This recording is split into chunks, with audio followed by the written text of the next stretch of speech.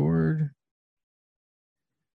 Alrighty, welcome to this week's episode of Brews, Views, and Other Nerdities. I'm Leonard.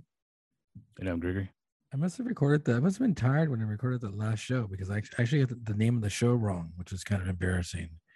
Really? I think I said Views Brews instead of Brews Views. Wow.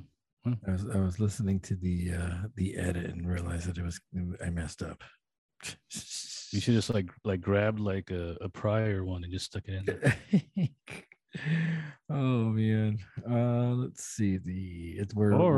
Or maybe you just need like a new, like an actual intro. You know what I mean? Like a pre-made one. That would require a theme song, which I haven't got that haven't done yet.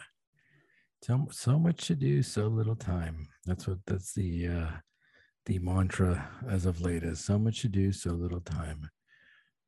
Let's get to the first beer. We have a couple of themes I think going for this week's beer, right? Yeah. All right. It's probably gonna be a lingering theme too. I mean, especially with the pumpkin stuff, the Halloween stuff. So yeah, we're October 3rd, and it looks like we're gonna have pop some pumpkin beers this month, and also pop some like scary themed beer names. So you wanna do your random pick of a beer? Yeah. I kind of know what it's gonna be because like I just put this can in there, so I think it's gonna be So I think All right, I'm gonna make my grab. Okay, it's late on a Sunday. It's 4 p.m., which is unusual because normally we record on a Saturday. But I was at the Untapped Festival, which I'll get to highlights of in a second. So what did you get? Yeah. Okay, so it's the Bistro Pumpkin. You're going with that one first. I mean, I know this is one of your favorites too, so I might as well get it while you know. Well, it's get it while you know it. Like before like you get too muddled and you won't be able to enjoy it. All right, this is Energy City Brewing Bistro Pumpkin Cobbler. Now, I don't know if this was exactly the same one I had last year that I was raving about. Was it called Pumpkin Pop Cobbler? Yeah, it was. I was raving about this. This was like my favorite beer for that month of October. Yeah. You might be confused because the can art's different. The original one was a white can. This one looks more Halloween-ish. It's got like an orange. So it's a flavored Berliner style Weiss beer. Contains real fruit for full and consistent. Wait a minute. Is a gourd a fruit or a vegetable? A gourd is a fruit because it has seeds. Wow. Oh, okay. Yeah. Right. That's right. Isn't that the rule that if it has seeds, it's a fruit? Yeah, I think you're right. Actually, it's weird because like when you think I always think about fruits as being sweet, but that's not necessarily the case though. Contains real fruit for full and consistent flavor. Invert and swirl can before serving. Be careful. Be careful.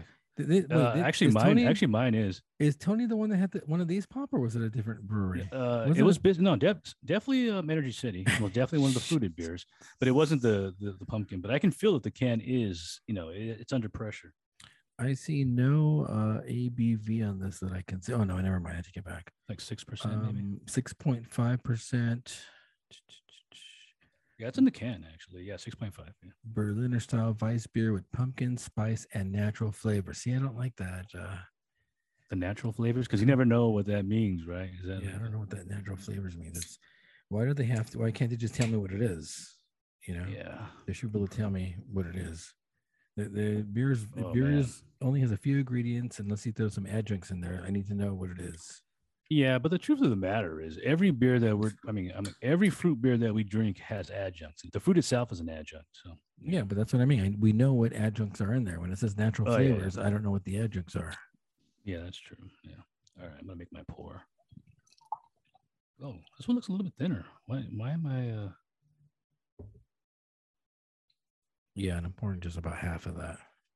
Yeah, this looks. I don't know why. Maybe it's just an illusion, or maybe I just can't remember. But I remember it being like a thicker. But it might all be at the bottom too. So that's a good point because I think a couple of the beers that we've poured, it's a little bit thicker at the bottom. Now, if I recall, this reminded me exactly like of a Kern's drink last year, with the pumpkin taste to it. It definitely smells like Gordy, Gordy, as opposed to like the pie. I mean, I definitely get the vanilla, the vanilla ports in there, but it's not like a true pumpkin pie. It's like the cinnamon and the vanilla, but definitely more pumpkin forward. All right, I'm ready to go. Yeah. All right, here we go. Cheers. Okay. Prosit.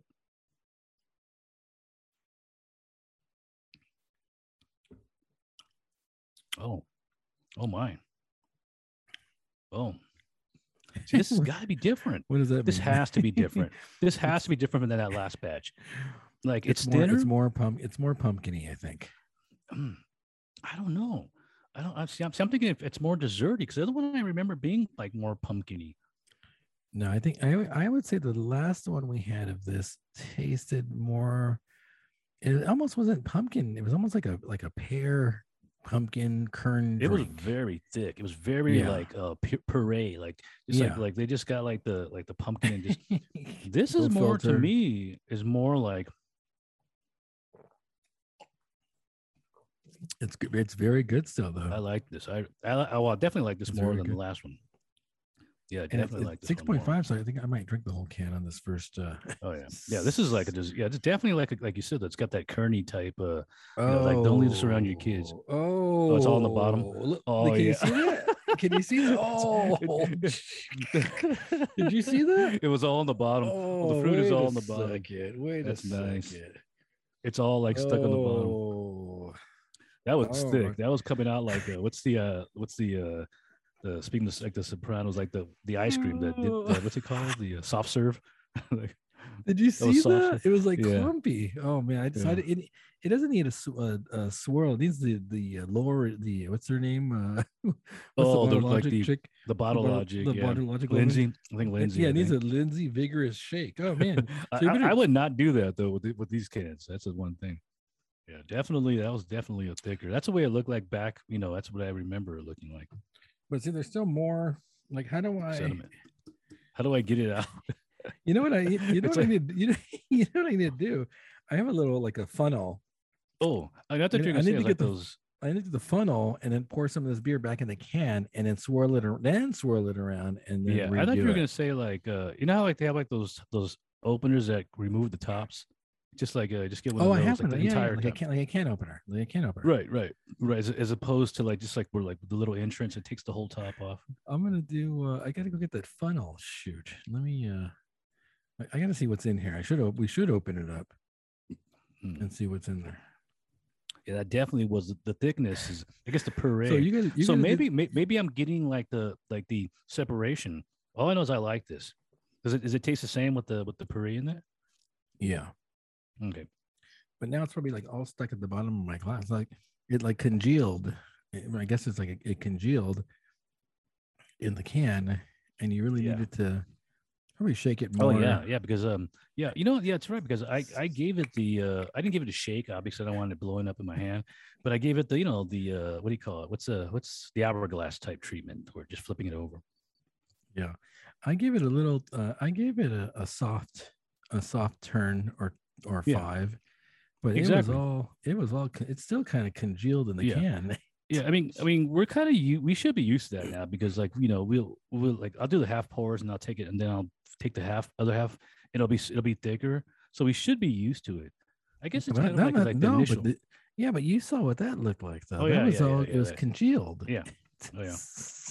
You better drink that and then like again. Maybe pour another like third out or quarter out, and then kind of just shake it up a little bit more. So I might as well finish. I really like this. I'm actually surprised. I thought for sure this is gonna be like a half pour, but I think I'm gonna do a full consume. Does it doing the same thing? I can see it. Yeah, I can already see it like on the. Make sure you. Yeah, you're right. You're right. It's almost like a gelatin kind of like. Yeah, you gotta shake it to distribute it, but like a lot more. Like shake it hard. Oh, like I did. That's a first. I don't think I've ever done that with the beer before. And it's very You know what's weird? Okay, it's a pumpkin beer, right? It's weird because it's pumpkin, but doesn't it kind of give you like that California apricot type because of that little tartness? But that's what I said last time. That wasn't pear, it was apricot. That's what I said last time. It tasted like apricot, the apricot kerns. That's what last year tasted like. Yeah, that's weird. Yeah, now I'm getting it now. Actually, it's like, wait a minute, are you sure this is pumpkin? I think this is like apricot.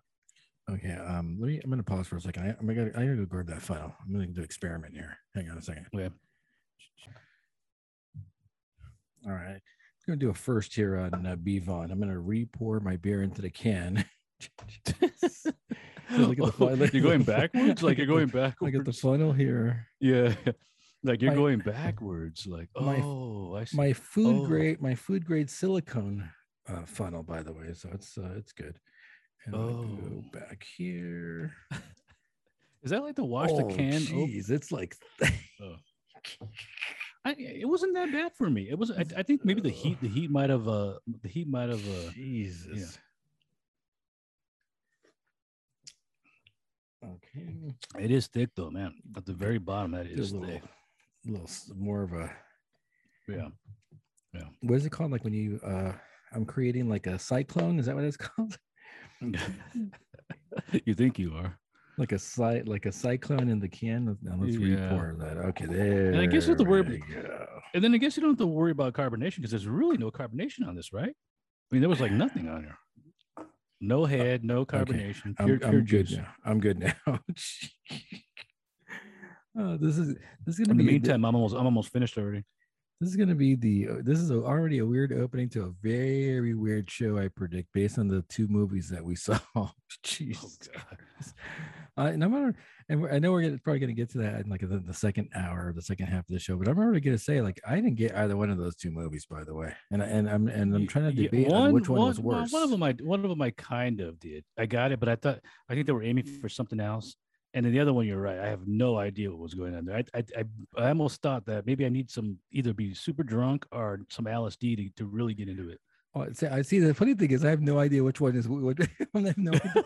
So I'm gonna go on the record. It's like I'm going on the record and say right now. And again, it's like with this. We'll tease it for the second half of the show. For some reason, the Prisoners of the Ghostland was more coherent than the Many Saints of Newark, and I don't know how that's even possible. I honestly don't even know how that's possible. That's just a kind of a preview of the two movies. And don't forget, there is a face-off connection in this. Don't forget.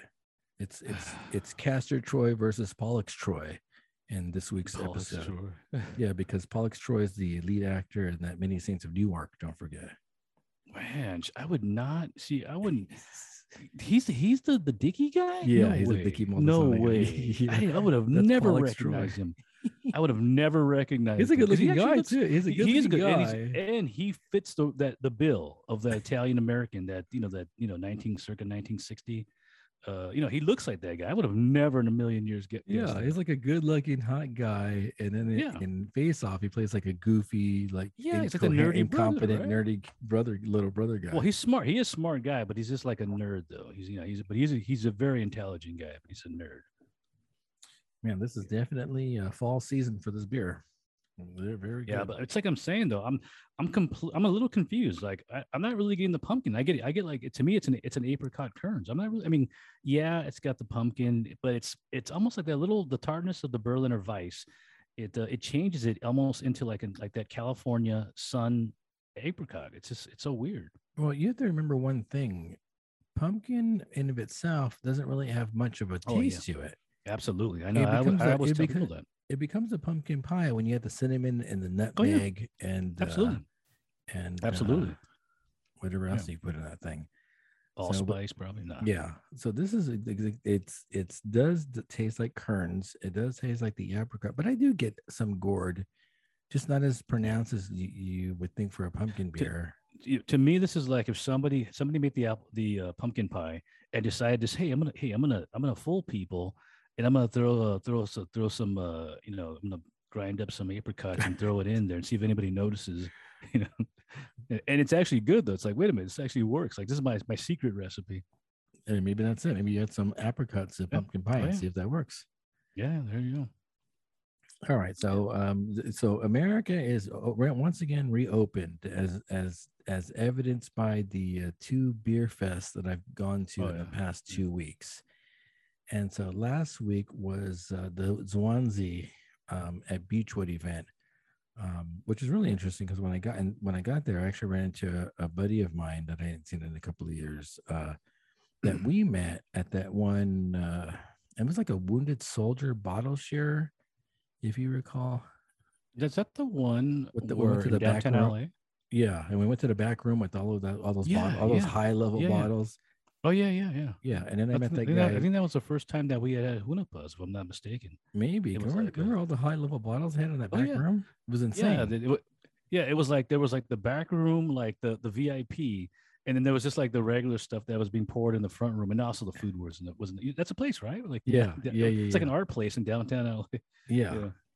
And so that's when I met this guy there. And then so when I got off the lift in Long Beach, I saw him like immediately, like, oh, hey, there you go. I haven't seen you in a while. So I hung out with him and his friend, and it was Zwanzi. It was $100, which did not include food like last time, which I thought was kind of odd. So it was the same price, but no food. You have to buy your own food separately. Wow. Although there were 10 tickets this time, and I think there was like maybe 5 last time. Yeah, it was 5. Okay, I well, I get it. They're giving you more beer, but you're taking the food away. So okay.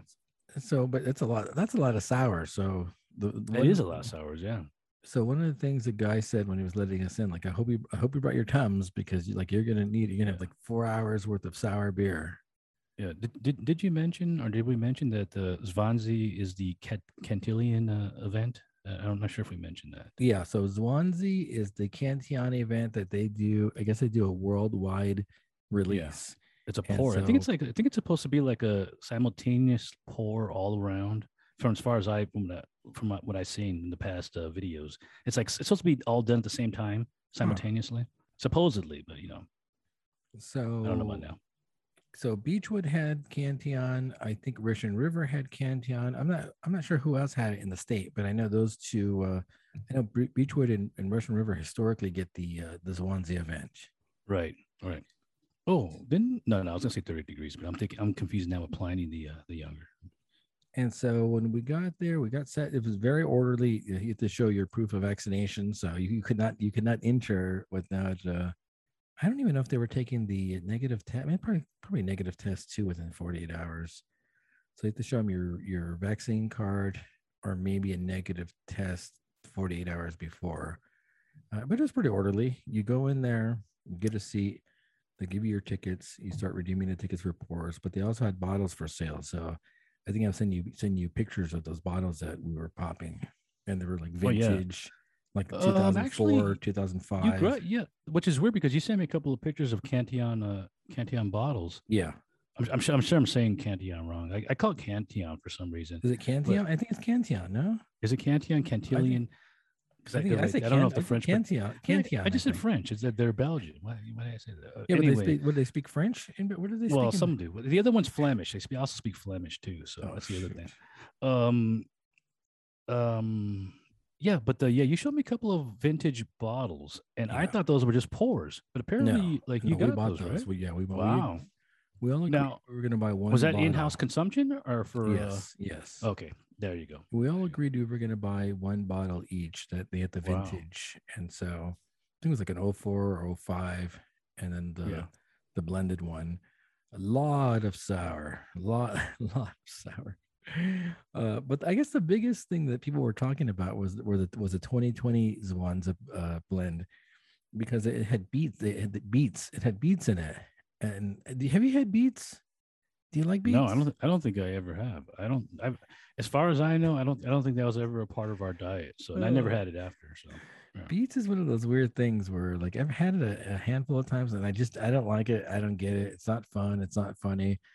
What would you relate it to? Like what's comparable to it as a vegetable? Well, it looks like a radish, I guess you would say. Yeah, it looks like a giant radish. Yeah, but I can't liken it to any other root vegetable. But what I can tell you, what it smells like and what it tastes like, because that's distinct. It smells like earth and it tastes like dirt. How's that possible? I'm telling more you. To it than nope. The beet is like a mainstay. Like, what's a country that? That's a country that really. The borscht, isn't that like a Russian? Yeah, like borscht. Exactly. Isn't it like a beet soup? Yeah, it's gotta be something. I mean, obviously, you're gonna put other stuff into it. Well, think about it. If it's a Russian staple, that means it's grown wildly, it grows excessively, and it's cheap to make something out of. Therefore, probably not very good. Maybe.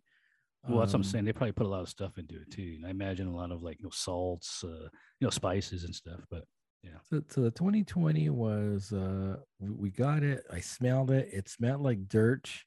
I tasted a sip and it tasted like dirt. It was very, very off-putting. My friend couldn't even finish his pour. Like he's like, yeah, I can't do it. And the general consensus for people that we were talking to around the other tables were like, yeah, this is not good. It's not a good beer. It's not. Imagine, and this is what they brewed during pandemic. So, well, it's interesting that you mentioned that because I actually went and looked at some of the Untaps to see what people were saying. Because when you had mentioned it, and there are people that did like it, and it made me wonder though: do people like this because it's Cantillon? Yes, Cantillon, yes. And it's highly, yes. Or yes. is it, or did you say that? I don't know. It's weird. No, because even when we talked about what we were going to rate it at our table, right? The two guys I was with said they were going to rate it high because of the rarity of it. Exactly. And so, that's the problem. The rarity bumps it up a bunch. Yeah. So I said, I don't care about the rarity. It's like, is it a good beer? Would I drink this again? Yes or no? And the answer overwhelmingly is no. I would never drink that beer again. And they'll probably say you'll never get a chance to drink it again because it's probably like true. Limited. Probably only like It was, I think last year was the only year, one of the more recent years where they actually didn't bottle any of it. It was just, it was no bottling involved in it. So, but it doesn't. It's weird that they even released it. But I'm sure the those guys know what they're doing. They're master brewers. They assume they felt it was good enough to go out. Oh yeah, and maybe people who love beets thought that it was a great beer. Oh yeah, true. True, because true. My Untappd review was smells like dirt, tastes like dirt, minus the earthworms.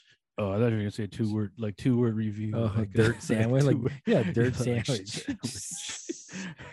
Not very appetizing. Yeah.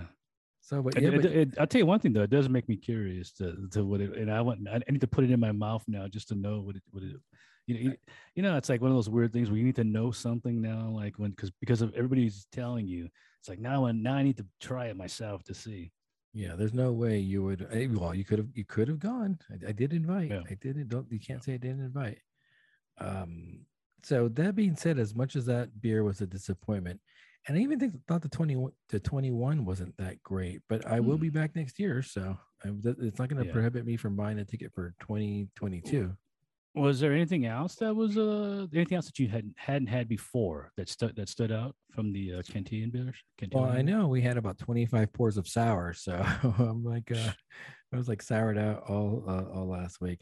So this is what happened. So you're trying to drink, so you get the 10 tickets, and then we bought the 3 bottles. So there's 13 pours right there.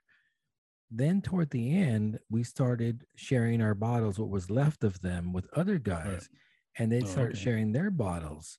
So I think when all is said and done, we must have had about 25 pours between all the bottles that we were sharing.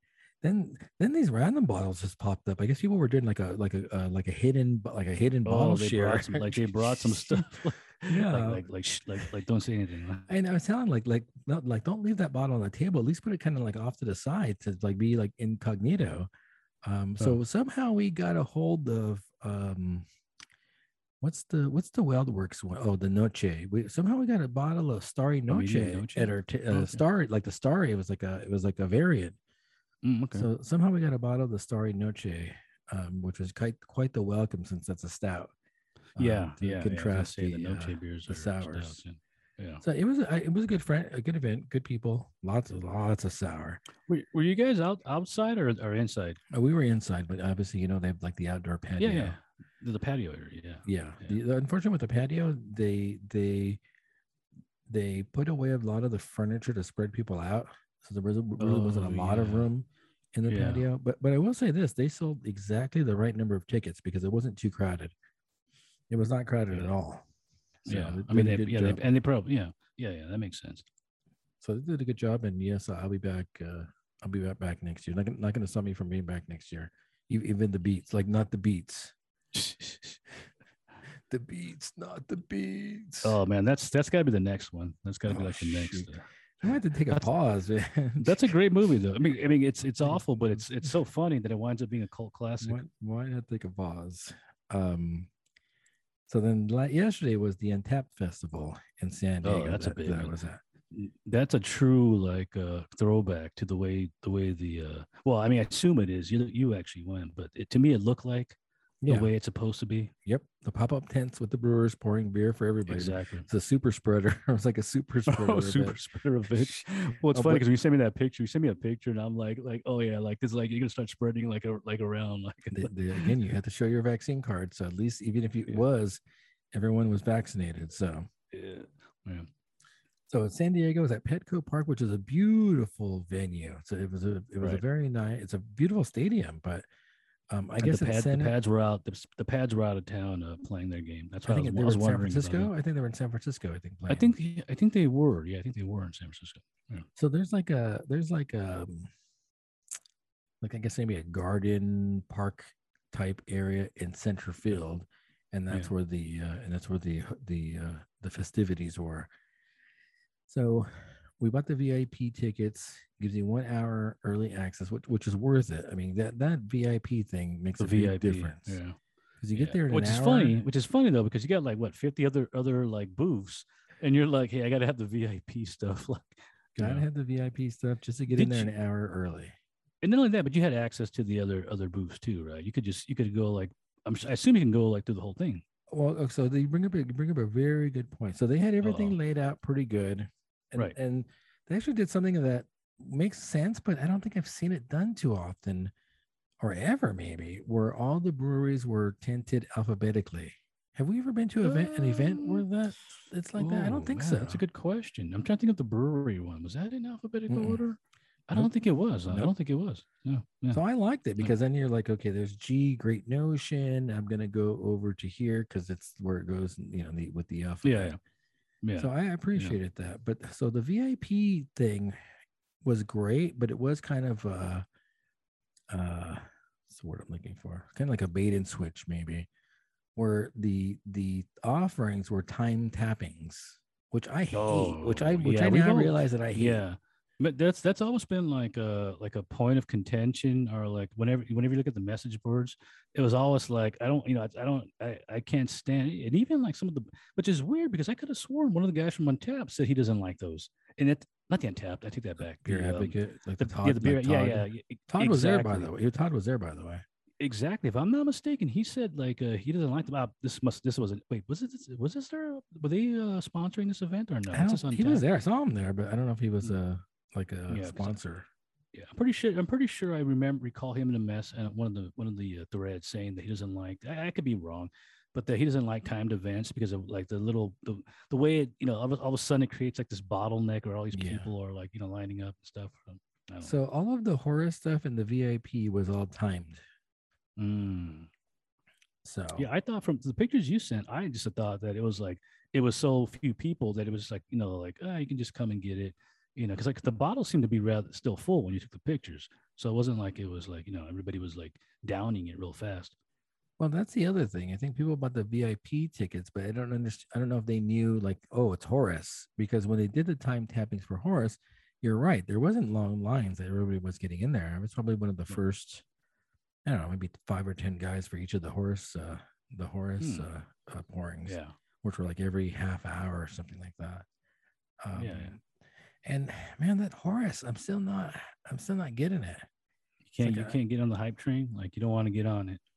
They're good, I guess, but I wouldn't say.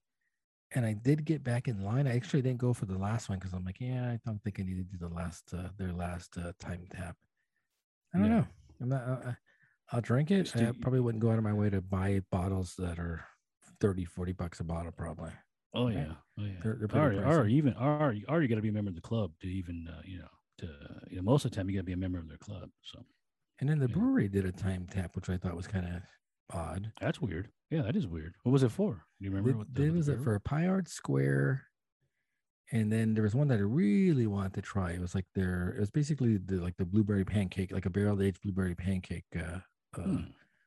beer, and I thought they were both a little disappointing. Which is funny because that probably would have been like at a normal brewery festival. That would have been like one of their like 15 beers that they're pouring. And it had a lot of quote unquote natural flavors that I couldn't figure out what they were. So Yeah, I was wondering what you were drinking. Like, I mean, were you trying any of the other breweries? Like who are some of the other breweries that were there?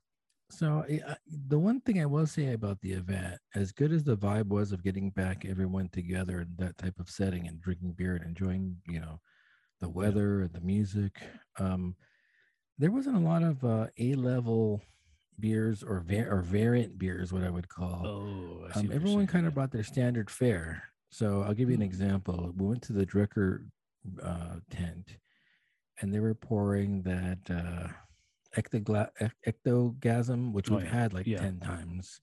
Yeah. And that is it hate blocker, I think it's called. The hate blockers, like the thing surfing, and he's got the glasses on. Yeah, which we've also had. And then they had a PB&J plop, which I don't like the PB&J stuff, I didn't even try that. And then they had a peach Melba, I think chunk, which I think we've had before. Oh yeah, actually it just came out. Yeah, the peach Melba one just came out. So it wasn't anything. They weren't pouring like the birthday cake. They weren't. If you figure they might have had some birthday stuff left over to bring. Yeah, like we got to bring some to we got to bring some to like California. That's kind of weird. Yeah, so that was a little disappointing. Great Notion had their blueberry muffin, which was weird. It was pouring weird. So really, yeah, it was pouring. Wow. I almost thought like, is this like a smoothie style version of it? Because it was like super thick. Interesting. Then they had a stout, which is okay. And then they had a barley wine, which is okay. What else do we have? Went to that Crowns and Hops guy. That guy's that guy's crazy, man. That's the picture you sent me, right? Yeah. I kind of figured that was Crown Hops because he was like, you were in front of the booth, so I was like, that's got to be the Crown. Yeah, like was it a brewer or the owner? That's the owner. I guess he's a brewer too. I'm assuming. I assumed that he was the head brewer, and other than that, though, yeah, good guy, very funny. Definitely like a showman, like trying to, outdo all the other guys next to him. Who was next? What do you mean, like vocally? Like vocally? Yeah. He's like, we do different things different here. And he busted out his playlist and his Bluetooth speaker and started bumping music, which is pretty funny. Who I'm trying to Crown and Hops? Who was next to him? Oh, that Creative Creatures was next to them. Yeah. So we've had a couple of their beers. Had some 8-bit. But like I said, it wasn't anything. It wasn't anything I would say like, oh, like that we, like when you go to a brewery anniversary, there's stuff there like you can't get. And so it makes it or the Extreme Beer Fest. Oh yeah, it's like you can't which makes sense. Well, that does make sense. It is the Extreme Beer Fest. It's not the everyday random beer fest. So it does. Well, they bring their A game, and I guess maybe I'd say that people weren't bringing their A game to this event. It was kind of their standard fares. It was all good, but I wouldn't say it was like that Extreme Beer Fest where you get that high level stuff that you can't get anywhere else. Right. Although I would probably say that a lot of people, it's been so long that they've been to an actual beer festival like that they probably, most people just didn't care. They're drinking the beer. It's like, I don't care. It's like, yeah, and I think that's it. It's that factor of like, hey, you're at a beer festival, so like I'm out. I'm in lovely San Diego. I'm free. Like I'm free. Like freedom. Yeah.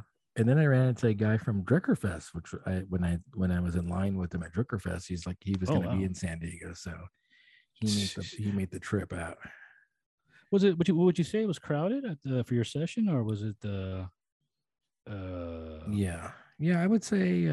So the VIP was not very crowded. It must have been maybe 300 people, maybe. Oh, and wow, that's still a pretty good chunk, though. No, not when you have 80 tents up.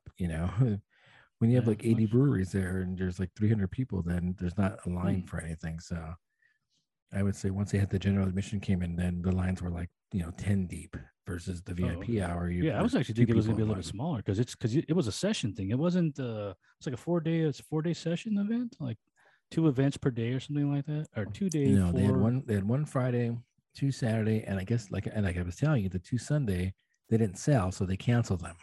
Oh, okay. Remember I told you I was worried that it was going to get canceled because usually VIP tickets get sold out super quick. Yeah. So I didn't know that. So they weren't able to do a Sunday then. Okay. No.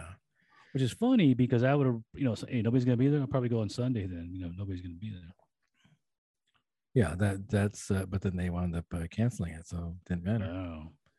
So Yeah, the next, actually, so in an event, you get if you ordered on Sunday, would they have refunded you, or probably yeah, give you the option? yeah, they exactly they give the option to go one of the Yeah, other. but then people are like, "There's a reason why I picked Sunday though, because I have I may be working on Friday or Saturday or whatnot." So, yeah, that's messed up.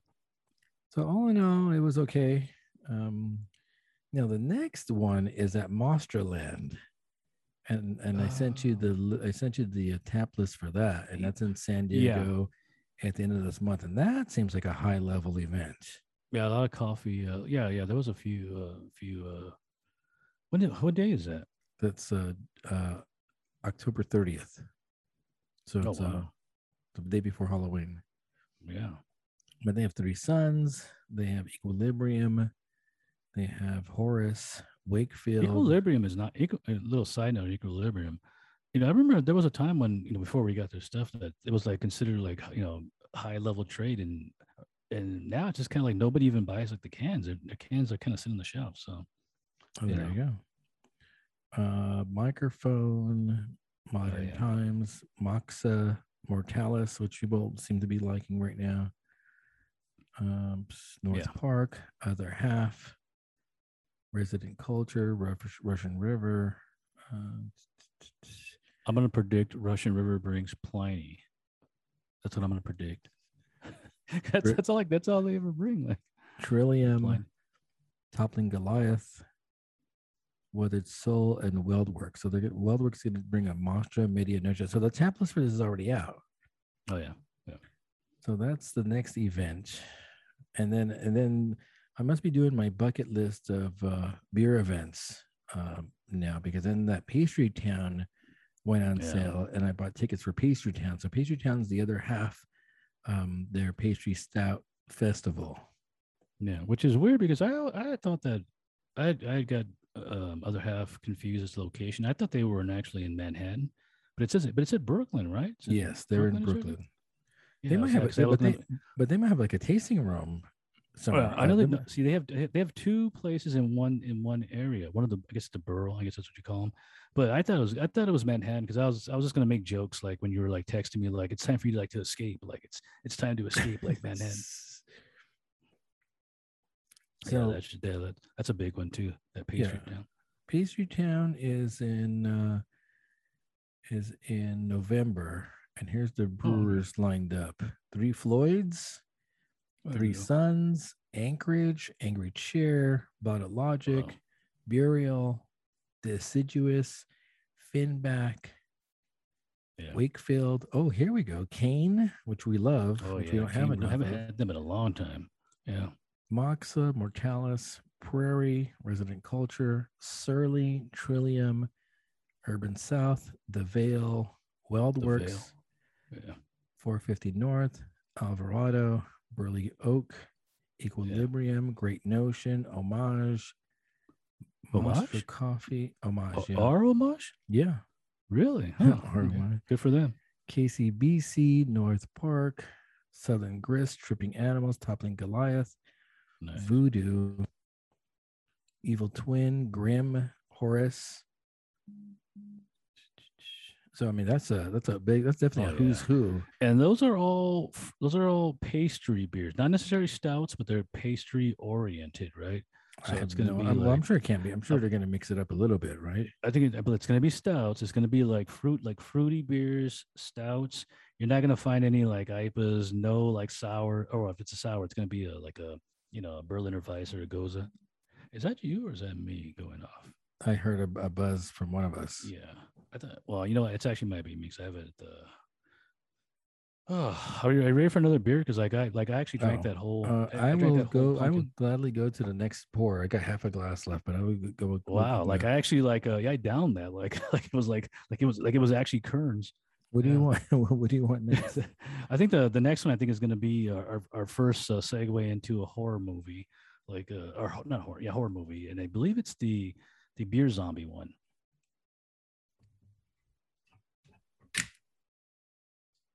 I believe this is Beer Zombies, who I really enjoy. I like their horror themed cans and their things.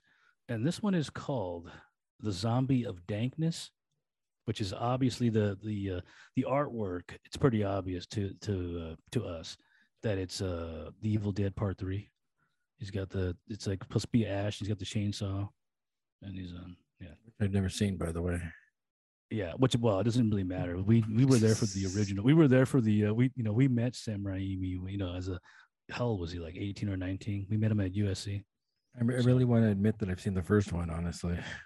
Yeah, that's a cult classic. It's you tell horror fans that you've seen that, and they go, sure you did. And you tell them, yeah, I was actually there for the premiere, and we saw Sam Raimi, and they're like, nah, you weren't. Stop lying. Like, nope, no, we were there. Trust me. Just saw that movie with the boys probably about a year ago. Still don't get it. Still unwatchable. Still unwatchable. Except for that one scene for that whatever reason we thought was funny, where like his face it's like a close up of his face with the blood on it. Oh yeah. And for some reason we thought that was funny because I remember like we came back just to watch that one scene. Yeah. So this is Zombie of Dankness, West Coast Double IPA with Mosaic, Simcoe, Citra, Eldorado, and Amarillo hops, 8% alcohol. And their artwork is good. It's always their artwork is always good. It is. I always feel like their artwork is kind of like what's that like floor like that stuff, the black light stuff. They should make it like that.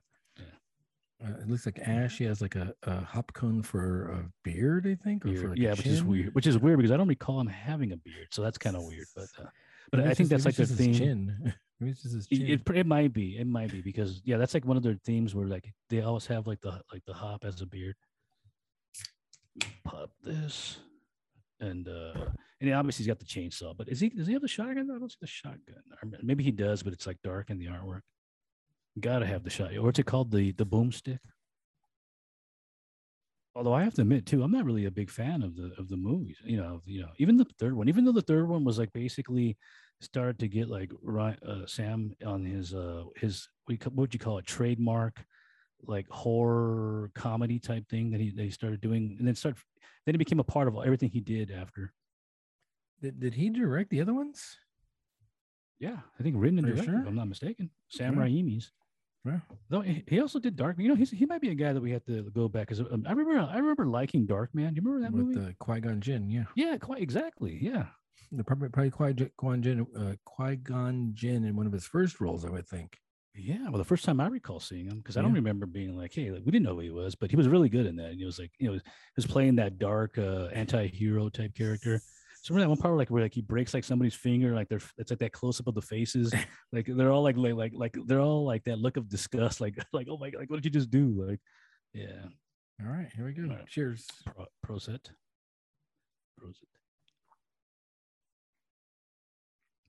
Wow, very solid. Solid. A little bit oxidized. I think yeah, it's a little bit oxidized. Really? Yeah, and I'm thinking probably because it wasn't like this can't be that old because I just saw this like posted recently but it was either a Royal or it was you got this from a Royal or Plaza? No, from Plaza. Okay, yeah. I'm pretty sure it's recent. I don't get any oxidation on this. Yeah, I don't. Or maybe I'm just maybe it's just my. So you don't have like a skunky like a light struck? No, not like that, but like more malty, too malty, more like sweet, the too age, sweet? the age. Yeah, no, so yeah, the bitterness, exactly. The bitterness absent for you? Exactly. Yeah. Yeah, yeah, you're right. Because I guess I can go two ways. You get the skunk, or you can get the maltiness where the hops have dropped off.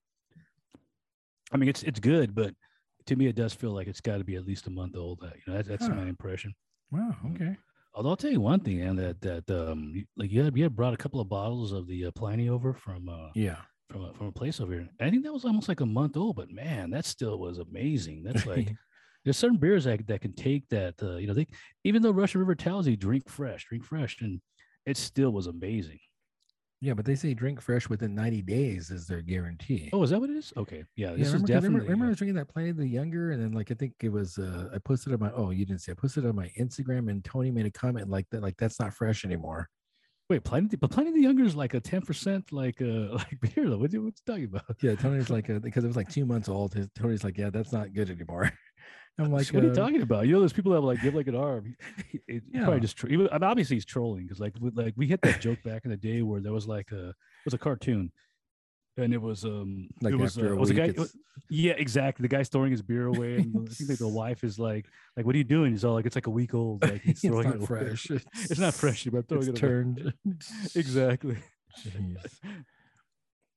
I don't know if I've had too many of the Beer Zombie beers. I have. I've definitely had quite a few. So I'll typically, whenever I put an order in at Plaza, I haven't, not recently, but I'll usually get one of their beers, and a lot of times because they're like I said, they're horror oriented. Really? You know, with if you look at the names of their beers, you look down the list, and it's like a lot of it. For example, remember that Creepshow one that we had? Oh yeah. They did that Creepshow one, and they just did another one. They did part two, which is actually more higher rated. Yeah, they did part two to that. Yeah, it's actually like I think they improved on the original recipe. Did we drink Hop Show for the show? Yeah, we did actually. And I don't think we liked it. I think I think we thought it was kind of basic. It was like, it was probably like, it was okay, wasn't bad, but but if you're gonna stick the Creepshow onto a beer, it better be like the best you can, the best you can be. I mean, that's like if somebody pulls out like a thing beer, it better be like the best beer possible, or else it's gonna, I'm gonna be angry. Yeah, speaking of the thing, I guess the boys went down to now that Enrique has his Jeep, he's like they're out and about. I guess they went down to Frankensons today. Oh yeah. I think maybe with Andrew. Have you been down there? I think I went once a long time ago. I mean, maybe a couple of times, but it's not like the one that's in gosh, I think I went to the Universal like La Puente. Oh no, not that one.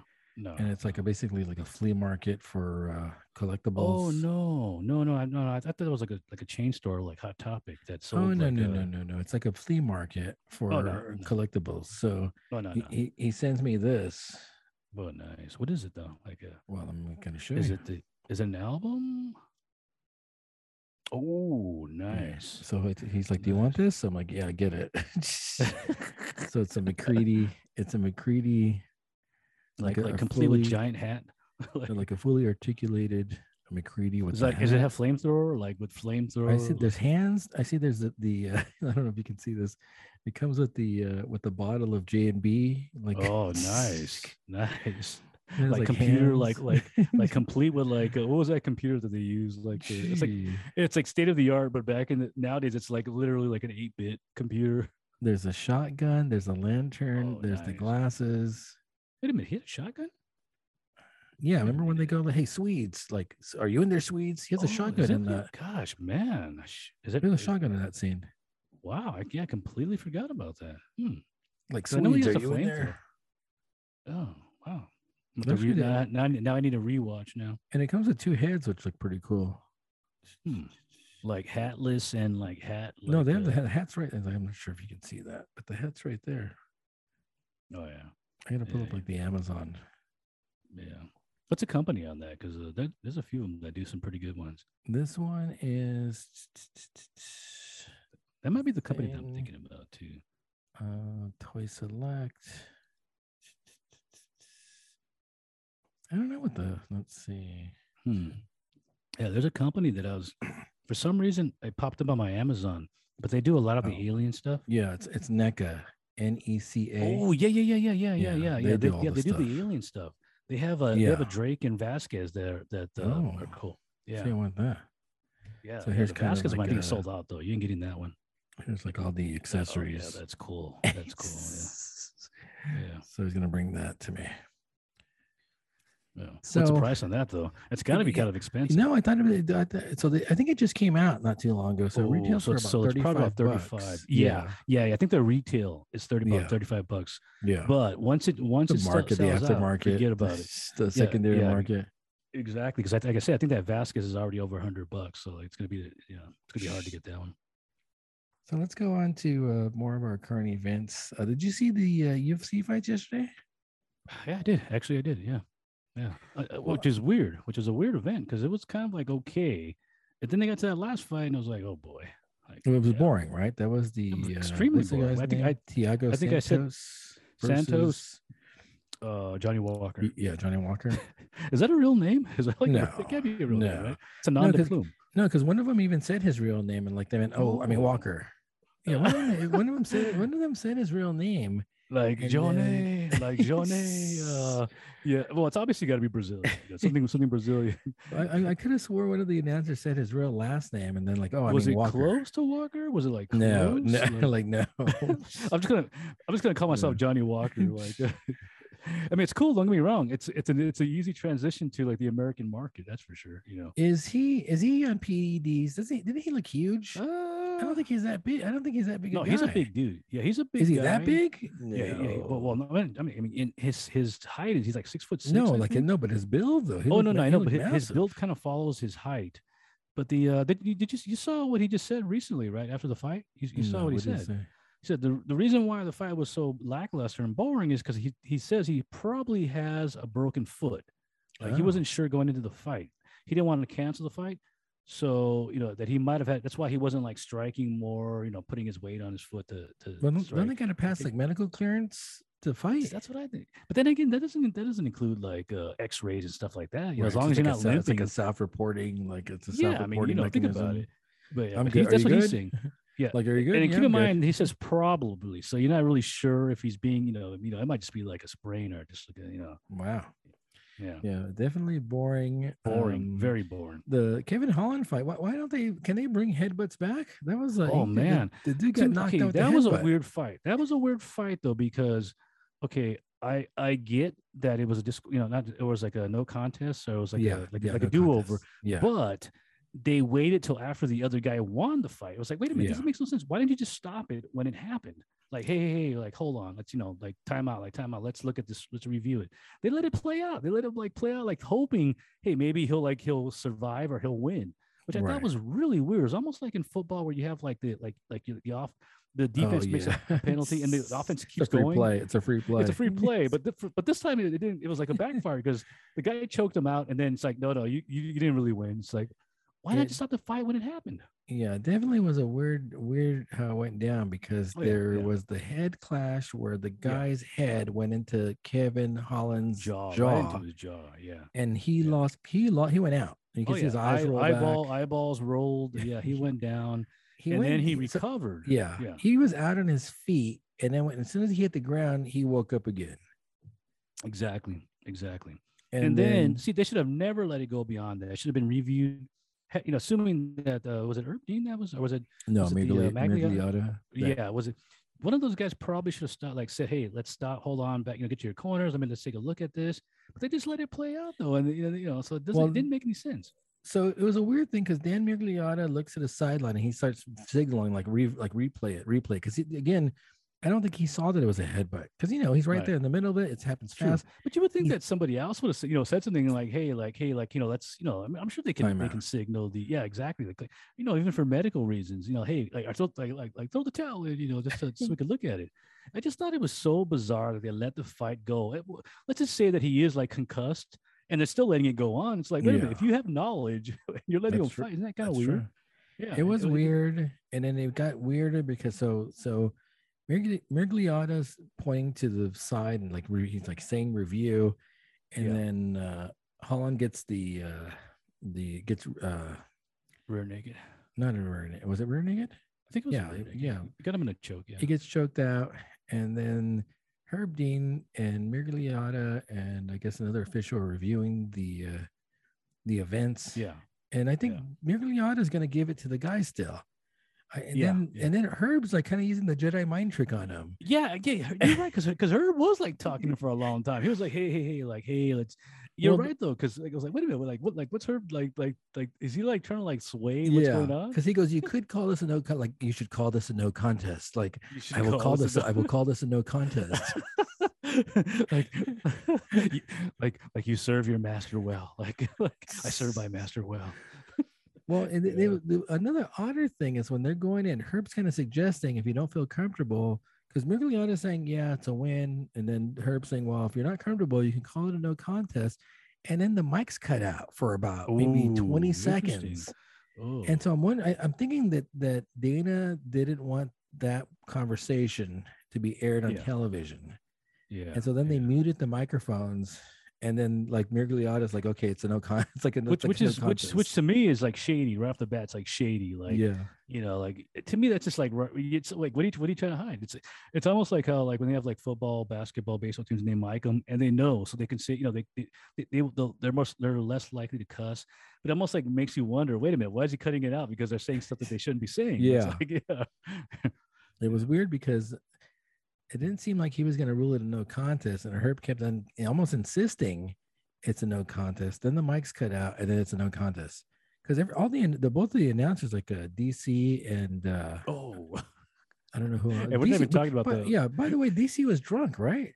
He was definitely. You're right though. He definitely was but because before I even knew where the event was, because like when I had turned it on, I didn't know where it was. But what was the thing that I think I texted you? It's like he's taking advantage of those cocktails. Like he's obviously and then I noticed it's in Vegas. He's definitely like the cocktails, like some coke, like some coke, some pot. No, I don't think he would ever do that. That's like that's a John Jones. He don't want to go. He's not testing anymore. He's not testing for. It doesn't matter. They still don't want to get like caught like in the bathroom. Like everybody has cameras nowadays. It's like drinking's fine. Drinking in Vegas. If you're not drinking in Vegas, is a problem. That's okay. Well, it's funny though because I don't know if you remember like the whole thing where Connor had called out DC for drinking on the job.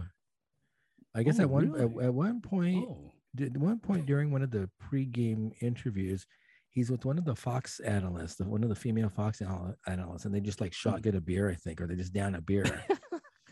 And so DC, when he comes back in the air, he's like burping, and he's like, "Oh, I'm sorry. Like I had to I blame what's her name because we drank a beer and they have it on camera, and they did it on camera."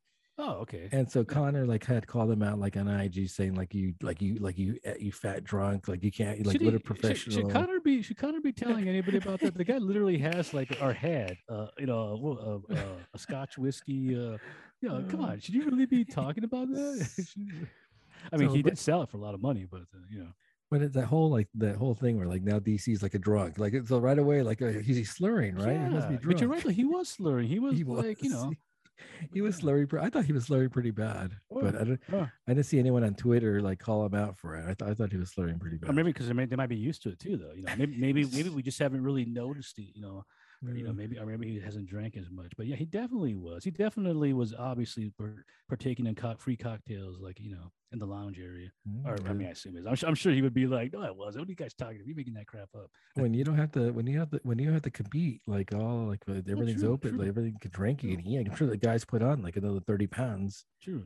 I imagine him at the Heart Attack restaurant. What's that Heart Attack restaurant they have in Vegas? I don't know if you've ever seen that before. I don't know. It's called the Heart Attack restaurant. They're like nurses. They're dressed up as nurses. Yeah, exactly. Yeah, they make you eat this giant hamburger, and then they spank. They don't spank you. They hit you with that paddle after. So I imagine DC like going in there because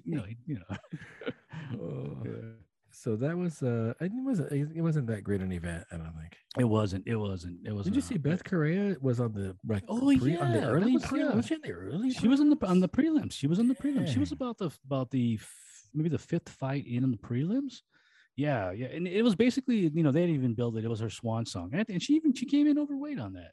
So so obviously it was her last hurrah, and she looked awful. And obviously the fight was for I can't remember who she was fighting against, but it was more her fight. They knew she was going to win already. Like the so those all was like beating one she wasn't. Yeah, she's not. Definitely a better fighter, and she just Beth just looks like. It's hard to believe that one time she was like, was she even champion at one time? I think if I'm not mistaken, she was a contender. A contender, yeah, and then she just everything just went downhill. I think she stopped doing the roids though, no, because when she was like huge. She was real stocky. Yeah, she definitely had that stockiness to her. She also had that annoying dance that there's like gifs of it. You see like where I think it's what's his name? I think it's Herb's holding her arm up, and she's trying to like do this dance, and he's like, what are you doing? It's awkward. It's very awkward. Very awkward. Yeah. Kind of like the Johnny Walker guy, how he's constantly like moving and dancing. Like, man, it's so annoying. I was texting you when he like dislocated his shoulder during the worm. Yeah, is it gonna happen again? Is he gonna do that again? Like people should know by now. Like you shouldn't celebrate with physically demanding like somersaults because then you're gonna get hurt. True. We've seen it too many times.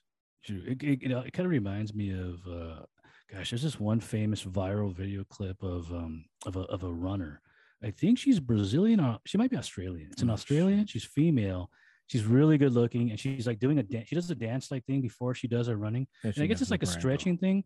It's actually, but she's actually good though. She's good, and she's not doing it after. She does it before like the fight. It's like a warm up thing, but it's like a dance, and it's like the lambada before like the race. And she's good. She's not like she's not what do you call it, like hype. She's actually really good. But yeah, but it reminds me of that. They kind of do the dance, and I don't know, maybe it's just nerves too. Maybe a lot of it is like nerves, where like you do something like that just to get you in that move.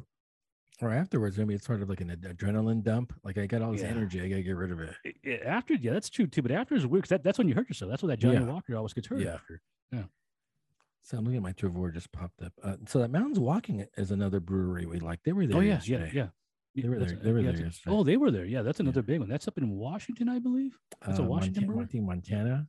No. Oh, Mountains. That's the one that we get. The one that did the sweets. The caramel apple one. Yeah, I like those guys. Those are good. Yeah, I was telling him we enjoyed the caramel apple one. He's like, it's great. It's a great beer, but the canners hate it because it like clogs up like the can, like the caramel messes up like the canning. Yeah. I imagine that. Yeah.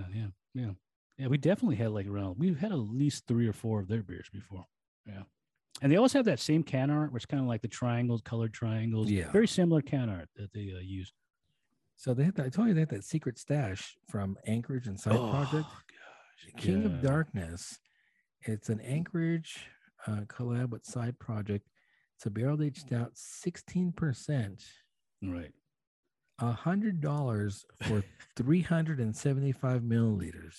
What was that, like 13 ounces or something? How is that? I don't even know how I would justify. I mean, I paid money for beer. Yeah. But that's and I think I jokingly said, like, they keep just going higher and higher. Like, it's going to be 125 next time. Watch, it's just going to keep going up. And those Anchorage beers are always expensive. Those barreled aged beers. Yeah, they're always like 50, 60, $75 a bottle. This is the highest one I've seen. Yeah, Anchorage does make good beers, but that's just off the chart. That's like that's a price that you might pay for maybe pay for like a variant of like Dark Lord or something like that. And even then, that's still high. That's aftermarket though. It's like a secondary. Exactly. Like a double barreled like what's the Cigar City one? The double barrel Huna, something like that. Yeah. I paid $100 for 3. But see, that's like that at least is like the 22 ounce. That's probably a 22 ounce. Or it was, yeah. This is 375. Crazy. It's like Utopia's. Exactly. I just saw a 6-ounce bottle on Tavour. It was it's a sour. I think it's in a clear bottle, which is weird. Like, wait a minute, like we're taught like not to use clear bottles for beer. And it's a fruited beer, and it's in their Tavour right now, and it's only 6 ounces. And I was like, wait a minute, that's like those little Coke bottles that they have. Was it pricey or was it normal? I don't think it's that. I didn't think it was that pricey. Is that the one with the dinosaur? It's a dinosaur one. I think it is. I think it is. Yeah, I've had that. Oh, yeah, but it's like tiny. Yeah, they shipped it with my membership, I think. Oh, okay. Yeah, 6 ounces, right? It's a tiny bottle. It's like a dinosaur. Yeah. And I guess it's like a series. They make different fruits. I think this one's like probably boysenberry or cherry. I think it was. Yeah, here we go. Urban Artifact Stegosaurus is what you're talking about. Yeah. And I do like Urban Artifact. 6.3 Ardent. It's a 6.3 ounce for $10. Yeah. Eventually, it's going to get to the point like those, like where we're making that joke about those wax things. It's gonna be like that. Like it's gonna be like 2 ounces. Not even an ounce, a half ounce. Like when you go get Pappy at like a whiskey bar, you pay like $70 for like a 2 ounce pour. Yeah. So I thought that was weird. 6 ounces? I mean, that's like, man. I mean, it's literally like the pour that you're supposed to get like I guess it's a pour you would get at a festival or something like that. So we looked at a couple of trailers. One's for a TV series, it looks like, and the other is another movie. So, and since I guess we're in October, I guess we're seeing all the scary stuff popping up. So they're doing a Chucky TV series. Yeah, which is weird because when I first heard it, I'm like, I've never really been a fan of Chucky. I don't think I've seen any of the movies. Not even the original. The Brad Dourif's the voice of. Okay, I mean, obviously it's got a cult following because they made like how many did they make, like a ton of them after. Yeah, I'm not really a big fan. I like the concept's fine, with the killer doll and stuff like that. But for most part, I don't care about them.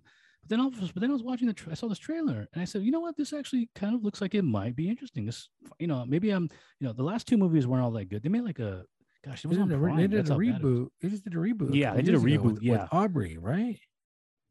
Oh yeah, I think that was at the computer, but it was like a computer. Like Chucky was no longer like demonic. It was like a robot or something. It was this dumb like concept. Aubrey Plaza was. I think, yeah, you're right. She was in there. Yeah. Did you see? And I do like Aubrey, but yeah. No, I tried to watch. I think I watched like half of it. He was like a robot. It was like artificial intelligence. He was like the Terminator. Instead of being like the demonic, they went with like a robot. From what I remember, that's what it was. So I've never seen a Chucky movie, but it seems like you were saying all the old cast is back, and I did see. Oh yeah, what's her name? The two main killers. Meg Tilly. Exactly. Is it Meg or is it Jennifer? Jennifer Tilly. Oh, I don't know. It might be Jennifer Tilly. They're sisters, aren't they? Siblings? Yeah, they're two sisters. Is it Meg Tilly or Jennifer? I think it's Jennifer Tilly. Was she in The Bride of Chucky? Is that what she's from? Yeah. See, I know the name of the movie and I know her, but I don't know what it's about. She had a little doll too. She had like a little goth-looking doll. And had like a little white streak in her hair or something like that. And Brad Dourif is in this too? Yeah, in the original one, I believe he's in the original movie, but I think that's like pretty much it because it's just basically it's like his voice. It's like the Wonder Years. It's like the Chucky years. Yeah, It's like this is my voice like doing like this character. Yeah, but he's back, so I guess he So what made it? I mean, and I'm not. So before we start getting into the plot, is it a different? Does the doll design differently? Like the face looks different. Is the face? No, actually, different? It looks like the original. It does look like the original. Yeah. It looks like they're going back to the original concept of that Good Guys doll. From what I'm remembering, it's like that old school look where they started changing it a little bit over the years. And then the newer one, it's like it looks completely different. This looks like the actual it's like the original doll, the Good Guys doll. Yeah, it didn't look like the original to me, but then I never really seen it. Yeah, you're thinking of that because his face is more like kind of like a pumpkin where it's kind of like squashed down. Yeah. And this one looks like a little bit longer. Yeah. Yeah, I'm pretty sure this is the original Good Guys doll. No idea. The only thing I did kind of enjoy about and I'm not sure if this is how it's gonna play out. It seems like the kid who gets him is an outcast who's picked on by everybody. Oh, of course. It's a perfect outlet. So Chucky, you want to see Chucky unleashed. Well, that's the whole point. Yeah. Is that the way the original movies work too, though? No. It was that's not really. I mean, even though it does involve a kid, it does. It definitely looks like this kid is more into the doll. Like doing his like the things that you would want to do to people like that pick on you. Like he's letting the doll do it, and it's kind of like a symbiotic thing where like, hey, I'll take care of it. This is like there's actually two trailers because I saw both. Oh, so you saw the frog last line with the frog, like he's dissecting, like I'm afraid to dissect. Oh yeah, exactly. And then Chucky just like butchers it, like masterfully butchers it. Yeah, exactly. And then there's that one part scene. Like there's that part in the end too, where like he's in the bed of like the little girl. Oh yeah. And he's like, and he goes like, I'm gonna go kill your sister, and then she's like I'm gonna sleep, and he's all like if he says something funny, and it's like that's kind of creepy, like. Yeah. So something it looks like the old school version, and I think it's on Sci-Fi Channel, which I thought was a regular TV channel, but it looks like they're cussing in this too. So I was like, that's kind of So it might be it can't be any worse than Creepshow. That's true. Be any worse than Creepshow. I wanted to watch that first episode that's for the season 3, but you have to like get like their like a trial. It's on one of like what's that horror thing? Shudder, I think it's called. Yeah. So I was like, yeah, I'm not gonna get that, but I mean, I definitely want to see it, but So I'm assuming this Chucky thing's only a few episodes for like season 1, right? It's a series, so I'm not even sure. I'm not, like 5 or 6 episodes probably. Yeah, I'm trying to wonder how much damage can you do? Probably 30 minutes long. Like, how much damage can you do before they get you? So that's something we might want to watch for the show then.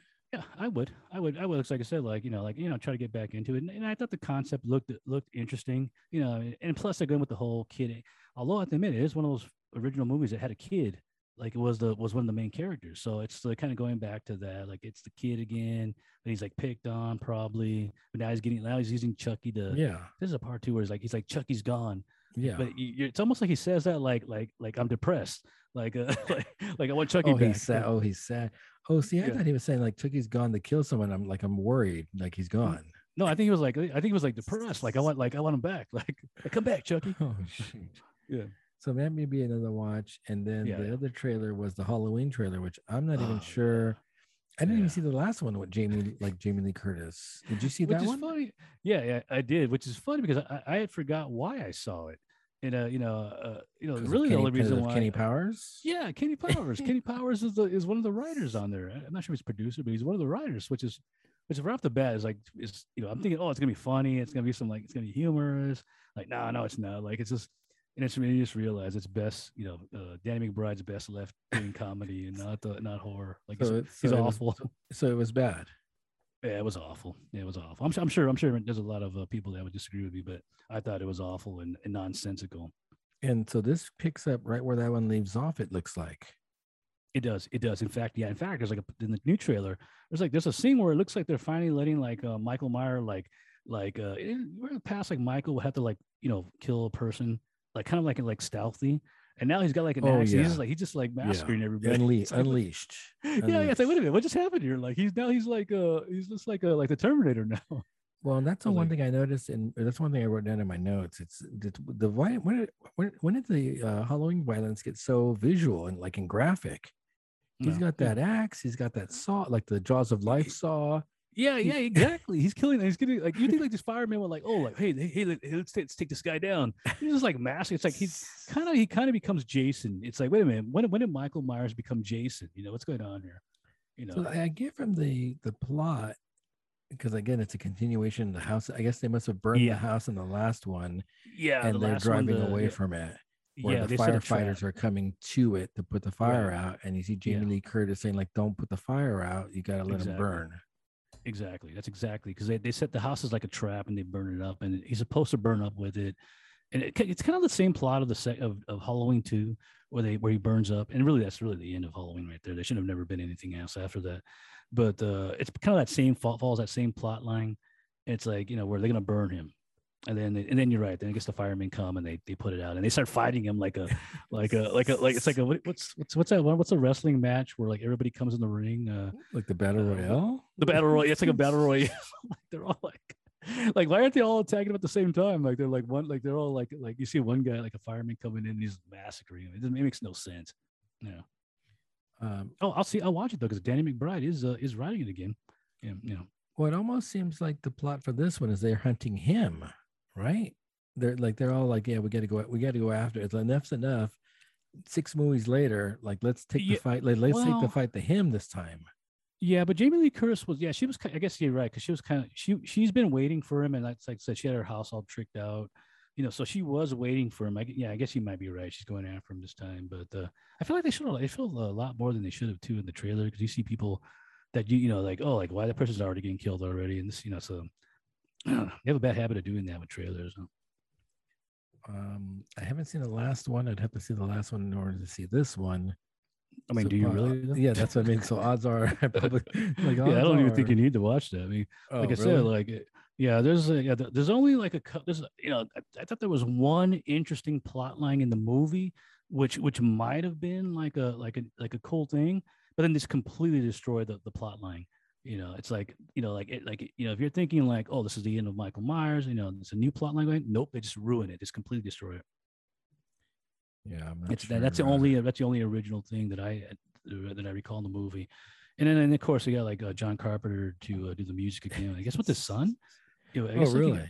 I guess he got his son to revamp the themes. Which aren't all that bad. But how many times can you do the Halloween thing? It's that's the first thing you hear when this trailer starts. Oh yeah. It's that's his John Carpenter and his son.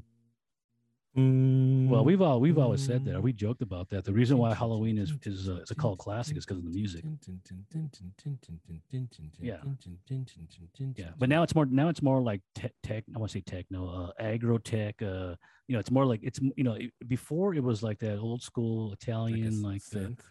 Yeah, synth. It's more like agro tech now, where it's got that extra element. Guitar. They hear like a guitar. No, not that I remember. Okay. Like I said, it's definitely something that I would go into the Goth Dance Club in 2000, and definitely be playing on the radio, and you'd just be bobbing your head or stomping your foot with your black boots on. Speaking of music, so did you pop open that that gift we sent you yesterday? Heck no. Oh, well, I was joking. No. So you not only did you get a pretty decent beer haul drop off yesterday, you also got the Eagles Desperado vinyl. One of my favorite albums of all time. One of my favorite albums of all time. Which is weird because that's like one of those later in life type deals. Completely missing it when I was younger. Yeah, definitely one of the best albums ever for me. So we did the Icy Wicey on this, and then I've played it a few times. Right now, I'm still into that Neutral Milk Hotel. I'm pretty obsessed with that album. Shockingly, I told you. It's just like those weird things that just pop up and then you start hearing it, and it's like, oh no. Yeah, that's a pretty addictive album. Oh yeah. So the Desperado album. Did you at least open it? Like I should have told the kids to open it like that. I should have told the kids to pre-open. It's funny because one of the first things I did was I took it out in the back, took a picture of it, and took a picture of the number on the back. And I'm not it's like number 3,000 out of 750. It's like don't do it, man. So I bought a record player on the way back from San Diego, so I hooked it up, and then I immediately opened that thing. Oh, really? And I started listening to it. Got through all of it because you're like we've talked about in the show. It's short. A fairly short album. It's about 32 minutes, 33 minutes. So there's 2 discs on there. It's a weird thing, and I don't know the whole the technology of the album, but this is supposed to be a one press versus super one press or something like that. And it's a very Japanese sounding like title concept, like super press, it sounds Japanese to me. But the concept is you don't lose generational. There's no generational loss by. I guess originally there's I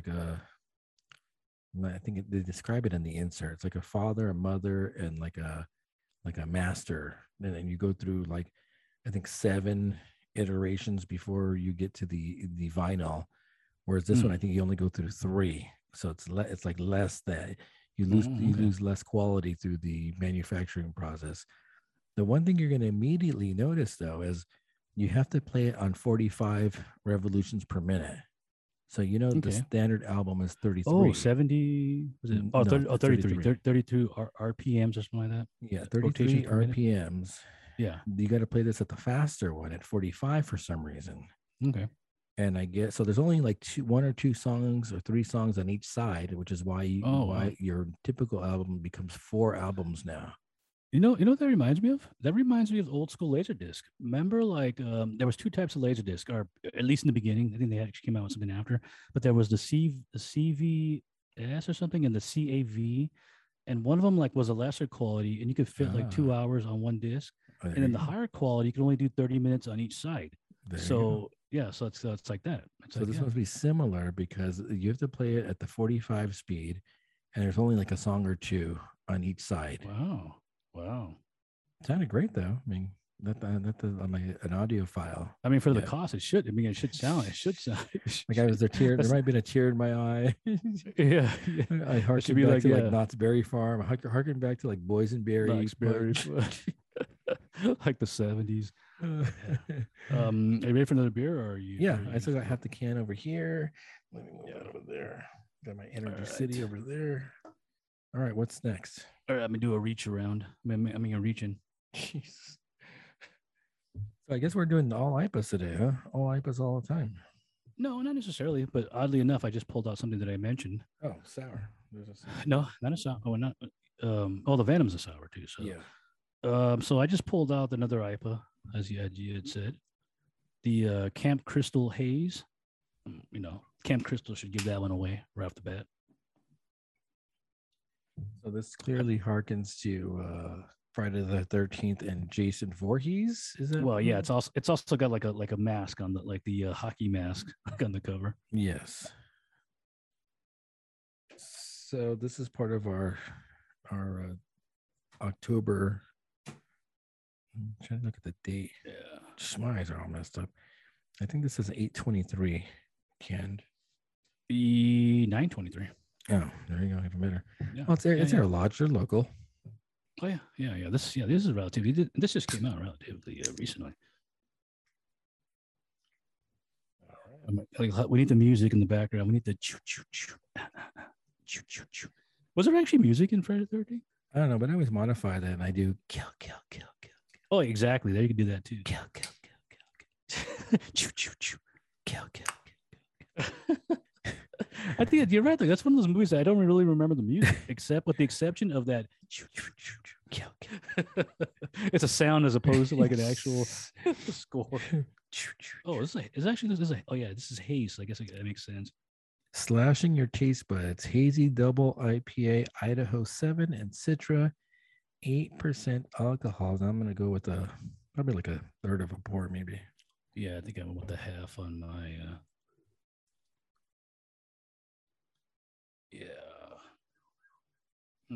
It's I was going to say, I can smell the Citra, but I'm just saying that. It's funny because everyone's on the hype train because everyone's popping these. I've seen this already in a bunch of IG stuff because of the Halloween theme. Oh yeah, for sure. Yeah. I'm still waiting for like the thing in the Halloween one, like the Michael Myers.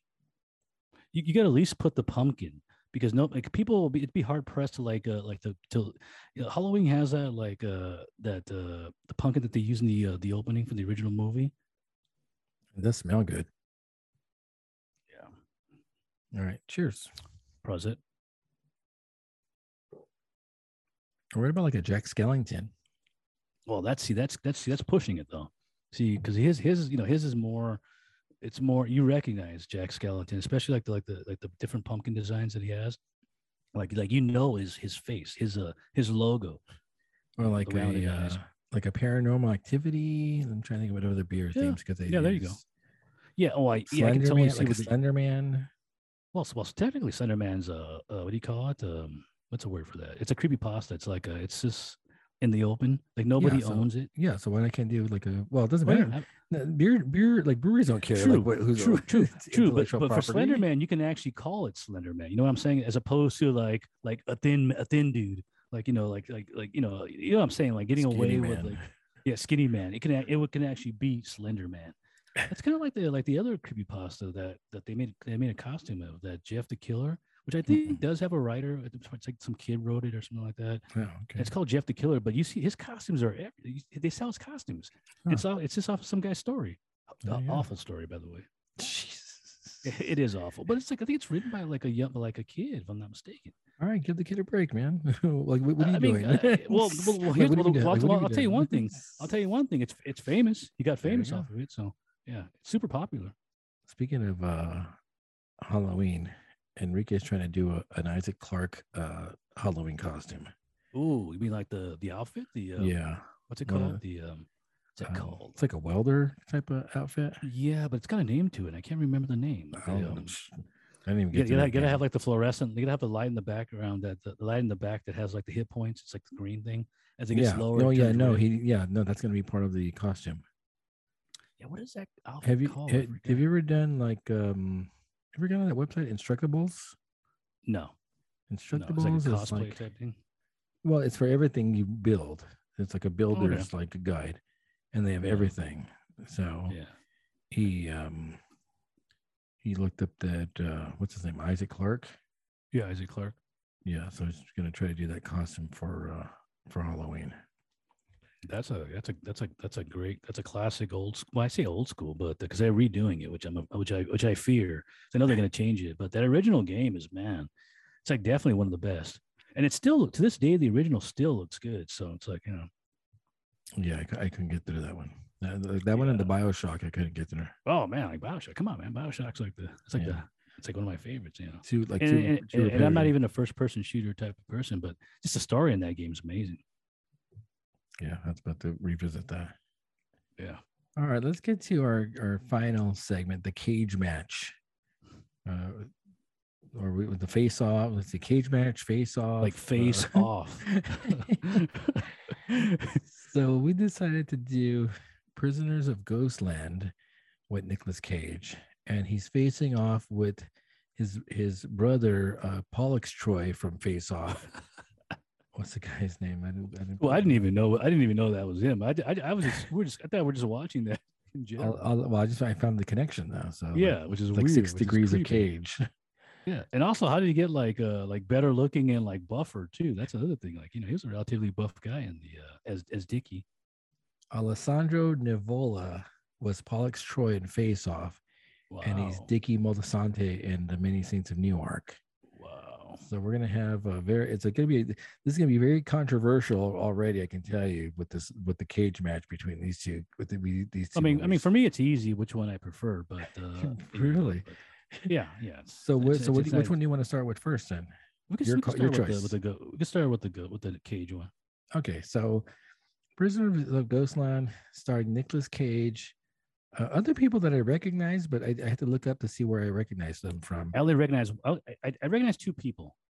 Besides Nicolas Cage, or yeah, besides Nicolas Cage, and I can tell you right off the bat, the girl. She's a girl from The Mummy with I believe Tom Cruise. Oh, that's funny because I recognize her from Fahrenheit 451 as Clarice McClellan. Yeah, was she Sophia in the modern version? She's in the modern. Yeah, the one with Michael Jordan, the one that we you know what? I didn't even recognize her in that. Now that I think about that, you're right. I only recognize it because she kind of looks like that, like the Mummy. She's got that same long hair. And she's from the Mummy. She is from the Mummy. If I'm not mistaken, that's the Mummy. I could be completely wrong. I can check because I don't like looking up to see what the plot is and then having to see like that. But if I'm not mistaken, she looks like the girl that comes in The Mummy with Tom Cruise. If I'm not, don't get me wrong, I didn't see that movie. I'm gonna laugh if it's not her though. It's not her. Like you're completely wrong. But well, she definitely wasn't Fahrenheit 451. So see, I don't. Yeah. You're right. The Mummy. Oh. And I never saw The Mummy, but I've seen enough trailers of it to go, hey, that's that. She kind of has like a unique look to her. Yeah, or something like definitely a unique look. Yeah, so I'm like, that's a girl. And then the other guy I recognized was the Nick Cassavetes guy. Yeah, so, there you go. Yeah. So, which is weird because he's also in Face Off, if you remember. Who was he in Face Off? Oh, he's like the bald-headed guy. Like he's the that's the brother. Right. He's the brother of the girlfriend of Gershon, right. Gina Gershon. Yeah. He's the one that gets like his neck shot. And like he's like, I'm okay, go away. And then the blood starts spurting out of his neck. He's like an enforcer. He's the enforcer for him. Like which is funny because he plays Psycho. He plays like Psycho in this movie. He's like in this he's Psycho, which for no reason it's like.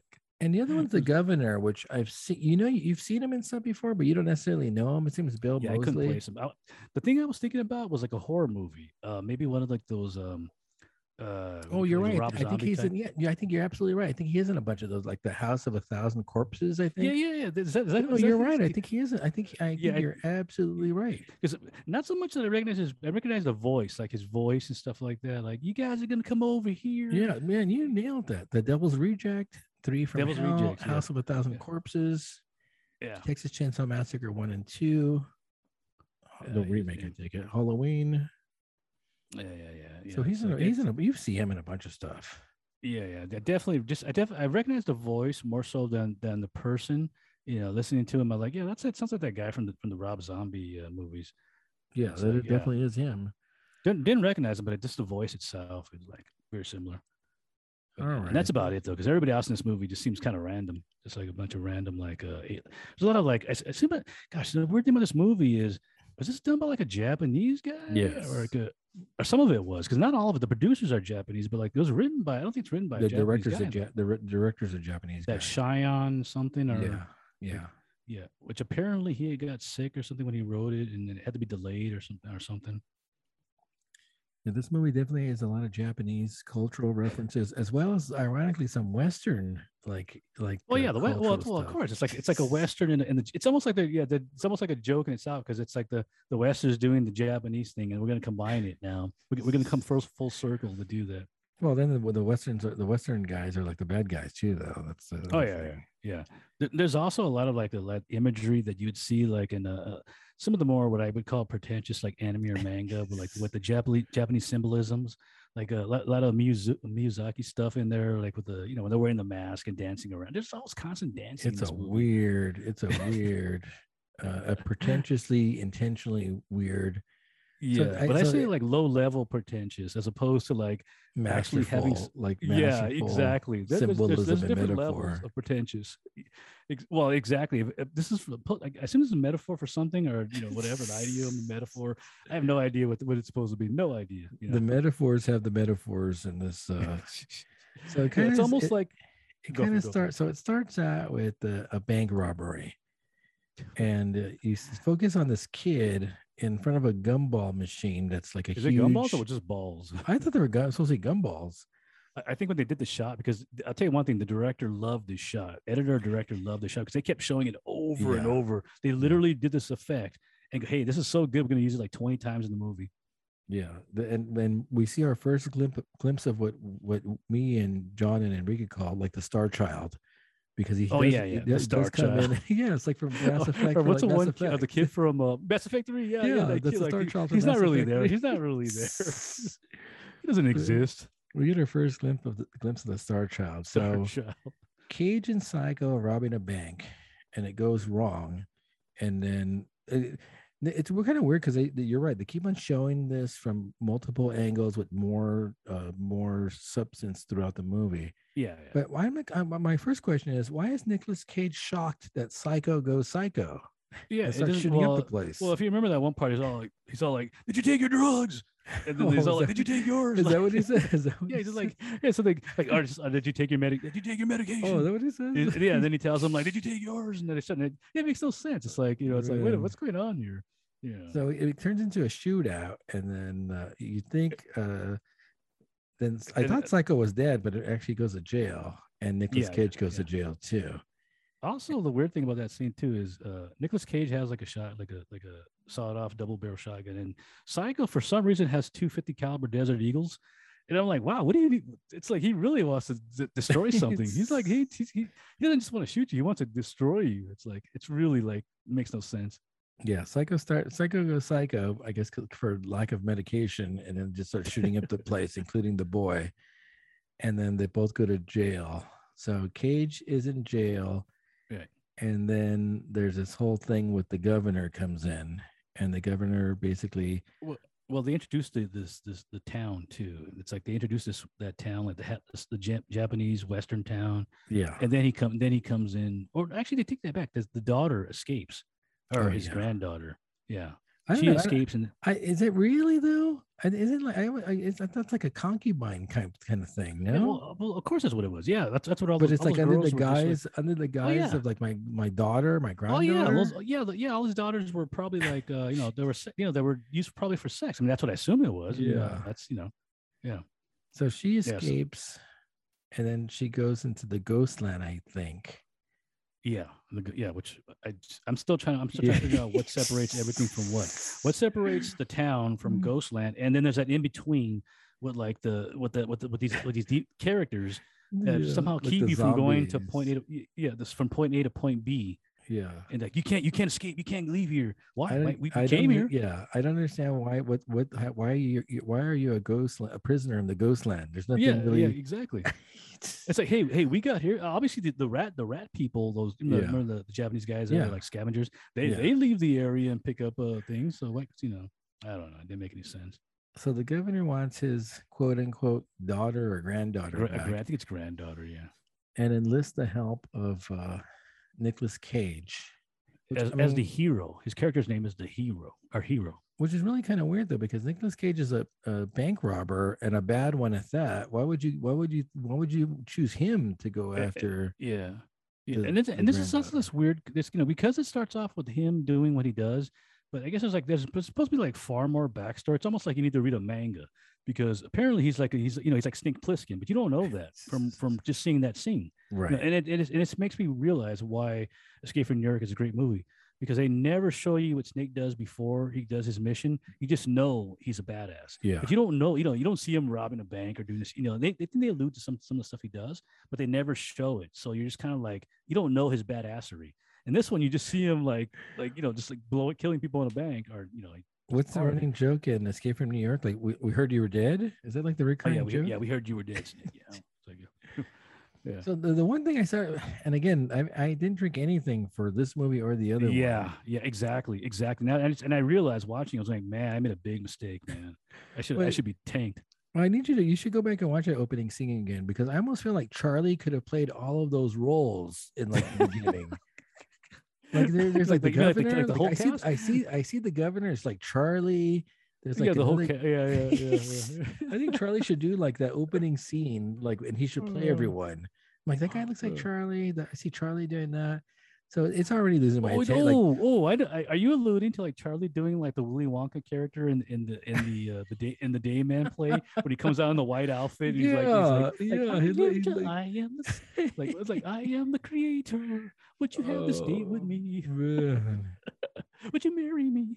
Yeah, you're right. It does kind of look like that. Yeah. If I'm seeing Charlie in every role in the first 20 minutes, this movie's got a problem. I'm already trying like to entertain. See, but I can also see what's his face as a hero though. I can see the what's his face, the Nightman guy. Dennis? Not Dennis. The Mac? not Dayman, the Nightman. And Mac as like the hero. I should just totally redo the opening scene.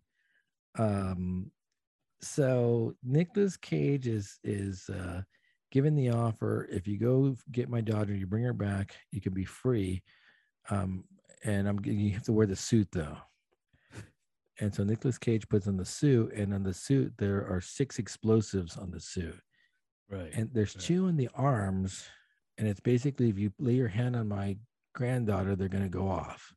Right. There's 2 on his neck that I think like if you yell at my granddaughter, they're gonna go off. On his jugular. I assume it's supposed to blow up his jugular and probably kill him. As the other ones really aren't killing blows; they're more like of warnings type stuff. And then we get the 2 that are attached to the testicles. And if like you have any impure thoughts about my granddaughter, they'll explode. Was it him or was it the daughter? Because there's that one scene. There's that one scene. Yeah, she's kind of like being like amorous, and then I thought it was like she was causing, and then he obviously started to get like. Which is funny because I realized when the testicle one goes off, like, he should have been dead. Really, the loss of blood, bleed out, it's like bleed out. And there's no way that he survived. It's just being silly now. Come on, man. So he takes him up on the offer. He has 3 days to find the girl, and then once he gets the girl, and she voice activates the bracelet, he gets another additional 2 days to get out. So that's the setup. Yeah. Which of course, all that stuff even matter? Does that really? Did any of, with the exception of maybe the amorous stuff, but the time loop didn't matter because it was like it was just like an added thing. And I think to me, they just wanted to put something in his arm to make it look like the Predator, So it's a total Escape from New York setup, which is what. Said absolutely, initially. Exactly. Yeah, and in Escape from New York, I think they give him an injection. I believe it's it's an injection that explodes or something like that. Right. So, which how is it that a movie that came out in what 70 something or is better, like it makes more sense than a movie that's made now. So then it gets like right in the cage. They give him this cool car. He takes off and then he stops and then he gets on the bike for some reason. Why does he get on the bike? I had no idea. And he's riding the bike and it looks silly and it's he's struggling on the bike. I think you said it best. I think you just said it best though. It's a Nicolas Cage moment, like hey guys, why don't we just put a bike over here? It'd be funny. I'm gonna hop on the bike. It'd be funny. Yeah, it's gonna be. I'm telling you, this is art right here. I'm gonna hop on the bike, and then we're gonna have your Jiro. Remember, there's like the main guy, the samurai bad guy. He has like the samurai guy, and he brings the car to him just out of random. It's like he brings him the car again. So really, you're right. It's a Nicolas Cage probably interjecting. Yeah, let's do this, and then he'll come and bring me the car after or something. Yeah. So then Nicolas Cage takes the bicycle, and he pedals it for a little bit, and then the samurai enforcer guy brings him the car. Nicolas Cage's like, oh, all right, I'll take the car. Yeah. He starts driving the car, and then he crashes it for some reason. I don't know. They do because he hallucinates like the prison, like the prisoners ultimately. So are the prisoners the people? Are the prisoners the actual prisoners in the bus with the nuclear? Like exactly. That's exactly what they're supposed to be. So lost. Yeah. I'm like, at what point did that happen? Like in the movie, because it has to happen after. Like, because if considering before, because you mean after the bank robbery? Exactly. Because it has to. Because Psycho's and Guts all messed up. That's the reveal. Even though it's not a reveal, because they actually show him early in the movie sitting in the front of he's all melted and stuff. He's I didn't recognize him. I didn't recognize him. Did you recognize him? Yeah. I was like, come on, that's Nick Cassavetes. Just like you ruined it already. She should have been like more covered up. So he crashes because he sees the hallucination of the prisoners in the bus, and he crashes, and then they take him to I guess the rat people. The rat people collect him and take him to the ghost town, basically. I think. Yeah. And another thing too is how is this movie failing to do what the Road Warrior did so much better back like in what, like 80 or something like that? like they actually look like they made more sense back then. Like you have more money now and you do less of what less money did back yeah, why aren't you guys wearing assless chaps, mohawks? You know, come on. You said you got like neon lights and like LED lights and stuff like that. And so he finds the girl fairly quick once he gets to the town. She's like, which is and it looks actually pretty cool when they're made up in like the dolls. Like yeah, but it's weird though. How does he find her? Like she's like literally covered up like a mannequin. You know, it's like, and he's just like, you know, like how does he know that's her? Are those the people that are like that escape? Is that what they're hiding? Is that what that's supposed to be? And they just stand there all day. But, and then somehow she loses her voice and like, oh yeah, she's lost her voice. They took it from her. Yeah, and I have no idea what that means except for the fact that now she can't speak into the bracelet to deactivate the detonator. Right. Because then randomly she just gets her voice back and like talks into the detonator to disarm it. Yeah, that's like her one dramatic scene too, where she's trying to do that. First, she's kind of she can't say it, and then she has to do it a couple of times, and then she's like, and then she finally, I forget what her name is, Bessie or something like that, and then she says it. So that's like her one dramatic acting moment in the movie. So meanwhile, the governor has like, I guess, another quote unquote daughter who's like, is that like, another very girl. Very special, where she's like incoherent. She's like, I think that's the Japanese girl that's in back of the car, right? That's just constantly yelling with like the toy, like the robot toy. Yeah. And I don't know if she's like disabled or she's like cognitively impaired, but she's like completely erratic and incoherent. Right. And so. Honestly, like a lot of the characters are like that in the movie. They're just like spouting off random things regardless. In the movie, there's a whole thing with the time with the clock, and they're just like spouting off like random things. It's not. It's at some point. It goes back to like that whole the bomb on the testicle blows up. We're not there yet. We're not there yet. I feel like we're already past that though. I feel like we're already like past that. I don't think so, because I think this movie that long. Because he finds the daughter or the granddaughter, and then they try to escape. And I think that's when it happens, right? Yeah, when he's trying to take her away, and then something. I guess she's kind of like being amorous with him or something. I guess. And he's thinking impure thoughts, and then I think that this is the same point too, where he sees her leg. She's got like a scar on her leg, a little like hole scar, which is another which is a reveal for a scene coming up in the future. Silly connection. Yeah, exactly. It makes no sense. So the reveal. Well, might as well talk with the reveal is like with the connection that they have had met previously. Yeah. As a little girl, he met her. Yeah, and she's a woman now, so she. Yeah. So did Psycho shoot her, or the cop shot her? She gets. I'll tell you one thing. If it were Psycho that would have shot her, her whole leg would have been ripped off. He literally has Desert Eagles. She would have literally been missing a leg. So the cops. I'm not even joking. I think it's one of the. It's like a friendly fire. Like the cops. Yeah, I think it's like a 9mm. The cops just start shooting into the crowd. Yeah. I think it's a 9mm. But if he shoots that leg's gone. It's just completely taken off. Yeah. Because she's a little girl. I mean, even an adult is not gonna. It's gonna be hard. It's gonna rip off a bone and big chunk of your leg. So Nicolas Cage has impure thoughts about her, and then the detonator goes off, and his testicle gets blown off, and he holds it up. For some reason he has it in his hand. Yeah, he has it in his hand. Like, how did that happen? Like, how does that happen? You would think it would just blow out of his or blow? Or it would say intact. It would be like mangled into nothingness. It would be all mangled, exactly. But somehow it blows up, and he has it in his hand. It's like an eyeball almost. Yeah. That's exactly what it is. An eyeball should have been completely mangled. Like when the eye comes out the socket, has like that little that little thing in the back, the stock type thing. You should have seen it like throb like a heart. It should have been throbbing like point B. For some reason, like he passes out because of course he's gonna he's literally he's probably bleeding to death. I mean, maybe the suit has like a built-in medical in it, maybe, or something that keeps him alive. Painkiller. Exactly, cauterization, painkillers, because it makes no sense how he's able to take that and get back up. not only that, but you think about it, how would you be able to walk after that? There's no way possible. You would think you it may have like some drug, some like a drip, like yeah, have like an had that like drip. morphine, like whatever, like a all these morphine pumped into him. You know, maybe where the hand thing is, maybe it's like the Predator. You know, the Predator has like all the things like the Predator have to cut himself open though to then they get to the point A to that point B scene, that one scene where you mentioned it. It's funny because it's like really like the one scene that's probably the only scene in the movie that actually was funny. You know, what scene was that? About that? Where he goes up to the like the motivate, like the Braveheart speech. It's yeah. It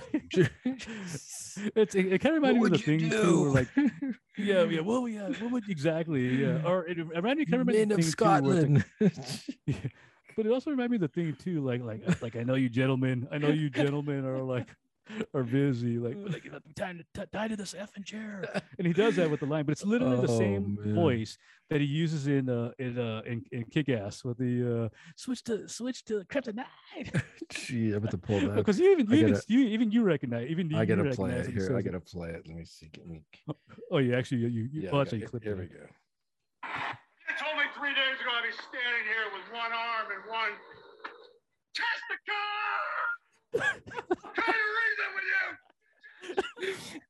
That's gonna be like my ringtone, I think. But it literally is that like switch to kryptonite. It's like he has to always do that. Like it's like his voice like lowers a little bit and then it comes back up like really high. That is like Cage Unleashed. Like he's full on Cage.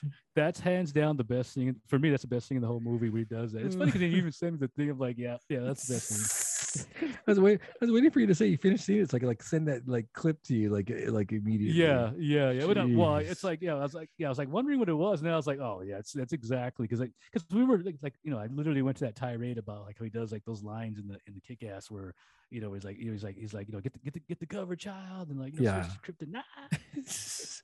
I gotta get that as a ringtone too. I gotta put all these like clips. Yeah. I'm gonna have to do you like back and top. See, I'm gonna get the kryptonite one, and then you have like it'll be like dueling, like it'll be dueling cageisms.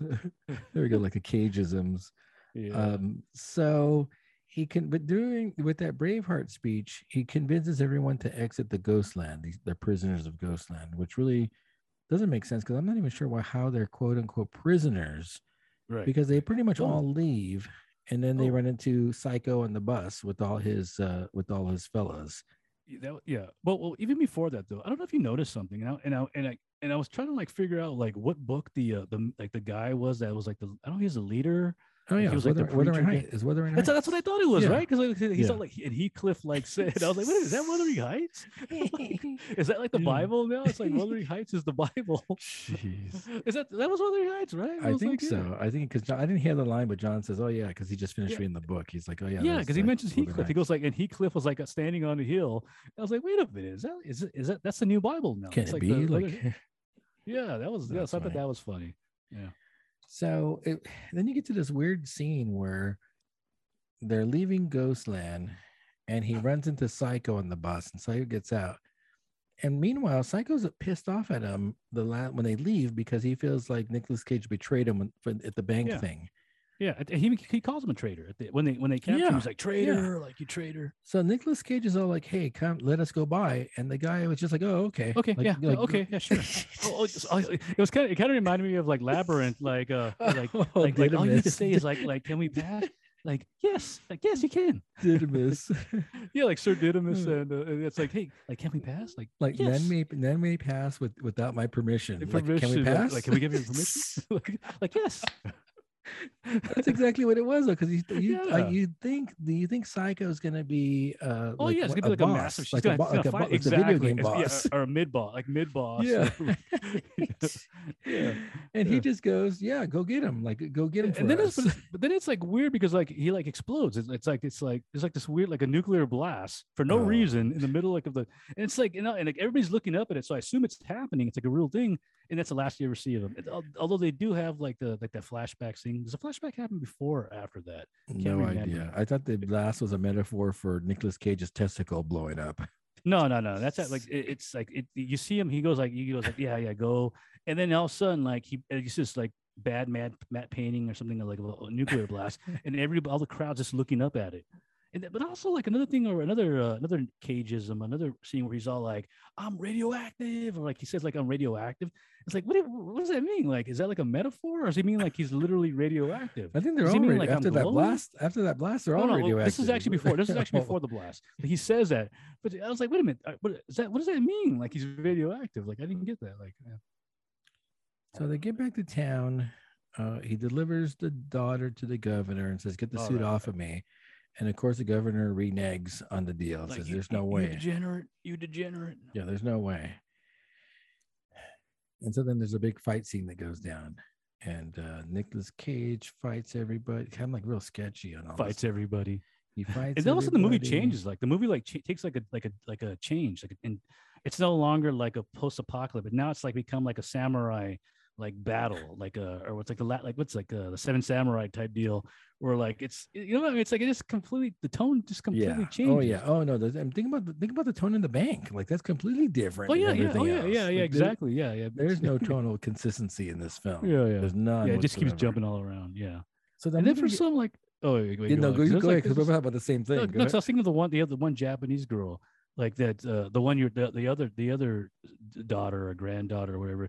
For some reason, she jumps on like a 50 caliber, like not even a 50 caliber. It's a minigun. There's like a random minigun in the street like somewhere, and she jumps on and starts like shooting everybody. That's like, that's exactly what I was gonna say. Like she like out of the blue, like don't lesson learned. Do not leave your minigun lying around. Like leave your minigun just lying around. Less people will play. Less people will take it and start shooting. It's almost like those old school Fallout games. Like, yeah, don't leave your minigun around. Someone's gonna pick it up and like use it. Like, you're absolutely right. She becomes coherent all of a sudden, or sort of. Yeah. And then she grabs it and just starts maniacally laughing and screaming and shooting at everybody. Jeez, it's for no reason. It's like literally no reason. And like, yeah, you're right though. Like, how does she know which button turns on? It's an electronic gun. So like how does she know like which button activates it? Why is it even loading? Like what's going on here? Like, it's completely random and while it's just sitting there. But it's almost like you're right. That's kind of like a video game where the guns are just lying around in the video game. It's anyway. It's there. It's like in a truck or something, and she just like jumps on it, and nobody stops her. And then she just starts going on. She does get shot though, and then the sister tries to get her help, and then there's a final showdown between her and the governor, which is weird because you don't get a Nicolas Cage and the governor showdown. Yeah, although they show him doing all these like incredible like martial arts stuff, and he eventually fights like that Yujiro guy, like who's like the number one like samurai, and he's there because his sister is like, I think she's a concubine too. Yeah. So he's there, and he's like the enforcer, and then of course Nicolas Cage is Nicolas Cage, and he can't lose. So like he's he takes him out, he massacred. But the other weird thing is the mummy girl. She's like this, like Kill Bill. All of a sudden. All of a sudden, she just goes medieval and all their asses. What's it called? What was the name of the bride? She's the bride all of a sudden. Now she's the bride from Kill Bill. Yeah, and she's like massacring all these guys. Yeah, we were like, where did that come from? Yeah, like all of a sudden she's like a master, like high level, like samurai ninja. Like jeez, man. It's almost like she just put that in like, hey guys, like if I'm gonna be a victim, you gotta make me like cool in the end, So then she ultimately winds up shooting the governor and killing him and killing him. Oh yeah, which is funny because she just like shoots him with I think it's a revolver. It's like, and it's just over. It's just like it's like it's not even. It's like wait a minute. There's no like big like duel or anything. No, she just like shoots him point blank with around 6 rounds. So and then you're right. You see the bigger face off. No pun intended, is with Nicolas Cage and the samurai guy. Yojiro, I think his name is. Yeah, and of course you know who's gonna win that because you can't beat like Yeah. And so ultimately, how it ends. Ultimately, the title is a metaphor. The prisoners of Ghostland become us because we have to sit through this garbage for 2 hours. I am the prisoner. Like I am the prisoner. God, now I understand. It all makes sense. Like you clever bastards. Like, I am become the prisoner of. Yeah, like you got me. Like you got me. Oh man, this is tough. Well, at least it was only like an hour and 40 minutes, so that's it could have been worse. It could have been like over 2 hours, I guess, or something. Well, so regardless, this is or obviously this is a cage. Put him in the cage. Yeah. This is a movie he took like on for that paycheck reason to keep him out of trouble. the more he works, the less he drinks, and gets busted in Vegas. So definitely caged. Although that line will be memorable. He did deliver one memorable line with the one testicle. Like what full on cage. So put him in the cage until next time. Which I have to admit is far better than anything that actually occurs, which is in the Willy's Wonderland, which he doesn't talk at all. So which completely ruins his outburst. Yeah. All righty, so let's go to the next one. I don't know if you finished your beer yet, but I'm ready for yeah. What do you want to do next? Probably the sour one, the venom one. All right, let me reach back then. Let me reach back, or the Nightmare in Danktree, whatever.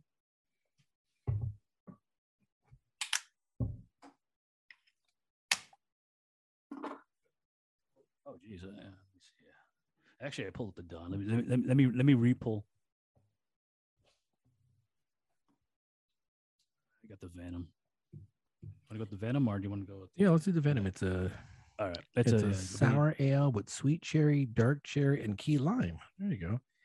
It's called I'm Hungry. It's part of the Venom series by Tripping Animals, which we've had some of theirs yesterday.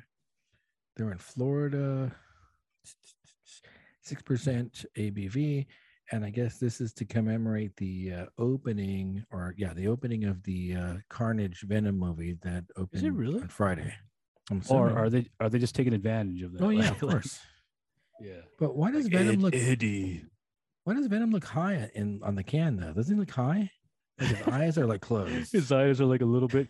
Yeah, aren't his eyes supposed to be white? Isn't that the I think, well, also, I mean, you can't really, do the art, you can't really, who does Venom, or who was the original one that did Venom? I don't know. Let me pause for a second. Go for it. Okay. Yeah. The Carnage movie came out on Friday. I kind of want to see it. Really? Yeah. I mean, obviously we're going to have to watch it, but I didn't really care for the first one. So, I didn't mind the first one. Yeah, I didn't care for it. If it doesn't have Spider-Man in there, to me, it's just like,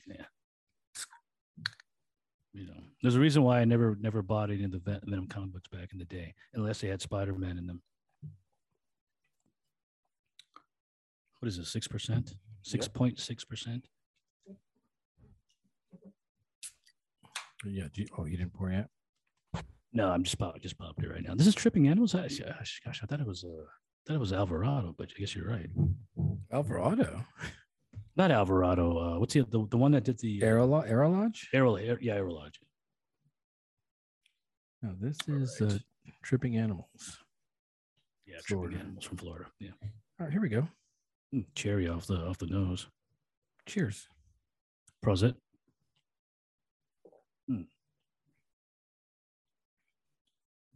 Oh, tart. Light. Yeah, it's light. Exactly. Get a little bit of the metallic taste on the can. Are you getting that? No, not really. No, I'm getting the lime, though. It's definitely hitting me on the back. Huh. All righty. Yeah, definitely getting a lot of the lime, though. Cherry lime. Eddie. Maybe it's one I need to swirl a little bit. Yeah, I got a feeling the bottom's going to be it's thinner on the top, and the bottom's going to have more. Yeah. I didn't mind Venom. It wasn't. I don't remember. I have no idea what the plot's about, but it was I guess at the very least entertaining. Yeah. All right. So now we're going to get into the. So if I thought Prisoners was a mess, we're going to get into a bigger mess. Well, at least I'm curious to see what you thought about it. Yeah. Yeah. So you know about The Sopranos. Well, you kind of know the characters, but you've not. Have you ever seen the episode? Kind of. So I know some of the mythos, but I don't know all of the mythos. And in fact, I'll be asking you a question about one of the characters in this movie, because I almost got the feeling by the end of the movie, I go, this seems like a play, not so much for The Sopranos, but it looks like they're going to start up a new series. Oh, you know what I'm talking about, right? For Shane, maybe. No, not even with Shane. No. Oh, for the kid. For the kid, maybe. I got it. So not even for the kid. Not much. It'll make more sense when we talk about it. Okay, so this is the Many Saints of Newark. This I thought. See, I got it wrong from the get go because I thought this was going to be like the rise of Tony Soprano. Yeah, and it almost has nothing to do with Tony Soprano, other than the fact that he's like the nephew. Is the nephew of Dickie? Of Dick, yeah, he's Dickie's nephew, and obviously he looks up to him. And the other weird thing about that Dickie, and the actual movie's told by the one guy that gets Chrissy, who gets killed by him. He goes, this is the guy who killed me, like strangled me, like my uncle. So that's kind of it is an interesting narration. I thought that was interesting, which is weird because it actually sounded like Ray Liotta voicing Chris. No, it's Chrissy. It's so he didn't have like that higher pitch like voice. I just remember him from Spider from Goodfellas. Like Spider was a rat. Like because remember his one of his first roles is in Goodfellas. Yeah, I would have to watch to see. I can't. See, I just remember from The Sopranos. He plays that young, like hot-headed kid. Yeah, like the young. Yeah, like Joe Pesci kills him in The and Goodfellas. Is he? He's not the. He's like the bartender. He's like the bartender. He's not the one like that amuse you. He's not the amuse. No. Oh, he's the one where like they're playing poker and he brings him the drink and like he's like, hey, where's my drink? He's like, Tommy, go F yourself. And then he shoots him. He's like, you killed him. Yeah. He's like, what can I say? Like, what can I say? I'm a good shot. Like, you're gonna dig the hole. I've got no lime. Like, yeah, I'll dig the hole. It's not my first hole. It's not the first hole I dug. Yeah, so that's that Chris. What's the guy's name? The guy's a good actor. I don't even know his name. Michael Imperioli is his name. So he's telling the story. Yeah, the movie starts with the kind of like a tracking shot through a graveyard, and you see the names, which I thought I would recognize. Oh, that's right. Yeah, but it does get to Christopher Moltisanti, and that's where you make the connection that he's all like, this story. Is me, like I was killed by, like I was like strangled by, yeah. So he's the opening narrator, which is not a bad opening. And then I mean, honestly, it's just a mess. Like I almost feel it was all over the place. I've seen The Sopranos. I've seen The Sopranos. So, but I almost feel like I needed like a family tree to see how they're all related to each other. Yeah, I got confused as F during the whole movie. Yeah. Like I said, it's Christopher's dad is the main character in this movie, or his dad. Yeah. Christopher's dad is Dickie. Yeah, but also the grandfather's also Ray Liotta plays the grandfather. Yeah, but not only does he play the grandfather, but he plays the grandfather's twin brother. Too. That was so confusing. That was so confusing. Yeah, it was so. It's like, hey, we got Ray, so let's use him. Let's as soon as he gets offed off, let's use him again. Like, actually, I thought opposite. I thought like, hey, we want to cast you in this role, and he said, yeah, but I want to do more. Like I need want to do more. Oh yeah, I need some more. Well, we don't have anything more for you, like Mr. Liotta. No. If I'm going to do this, I need to be more. The brother in prison, just make him a twin. Like I can do both. Exactly. yeah. There's a character in prison. Why would we just make him the brother? Exactly. You're right. It makes sense. It's a twin brother. Yeah, it's a twin brother. Like it's the same guy. He looks the same, but he's more calm. He's more calm. He's like a mentor. He's paying for his crime, his murder and stuff like that. Was he a rat or was he a murderer? He kills a made man. I have no idea what this movie is about. I honestly I'm so confused. The grandfather's brother kills a made man. He gets sent to prison. I'm so confused about this whole movie. I don't. And then there's like this whole social, political, like with the African Americans, that seems completely out of place. I don't get it. So this is the point that I was getting to. Yeah, and it kind of made sense because I was like, there was that during that same time, like the Watts riots and like you're right, that civil social unrest, political civil unrest, exactly. Yeah, but you're right though. It's in the backdrop of the Sopranos, so it's kind of weird. And I started thinking, wait a minute, because like there's a character, there's the black character, Harold, exactly, Harold, and I realized, wait a minute, Harold's kind of like the main character in this Sopranos thing. And wait, are they setting this up for the writer has like a new series that's going to be coming out? Oh, and then right when they show that final, for Harold, exactly. It's like because so my question is, does Harold come in the Sopranos? Is he like in the Sopranos? I had to search in my memory to see if there is Any mention of Harold? Harold? And Yeah. I have no idea. I don't think so. See, I think that the way it plays out and the way it ends, I feel like the writers, maybe like maybe the HBO, they're gonna come out with a new series. It's gonna be about Harold, like Harold's rise. Because that was, I mean, if you really think about the last thing, it's really he shouldn't be living anymore. Right. But for some reason he is. And I'm like, wait a minute, they're gonna make a series of this dude. I'm telling you right now, it's not really about the Sopranos. It's really about Harold.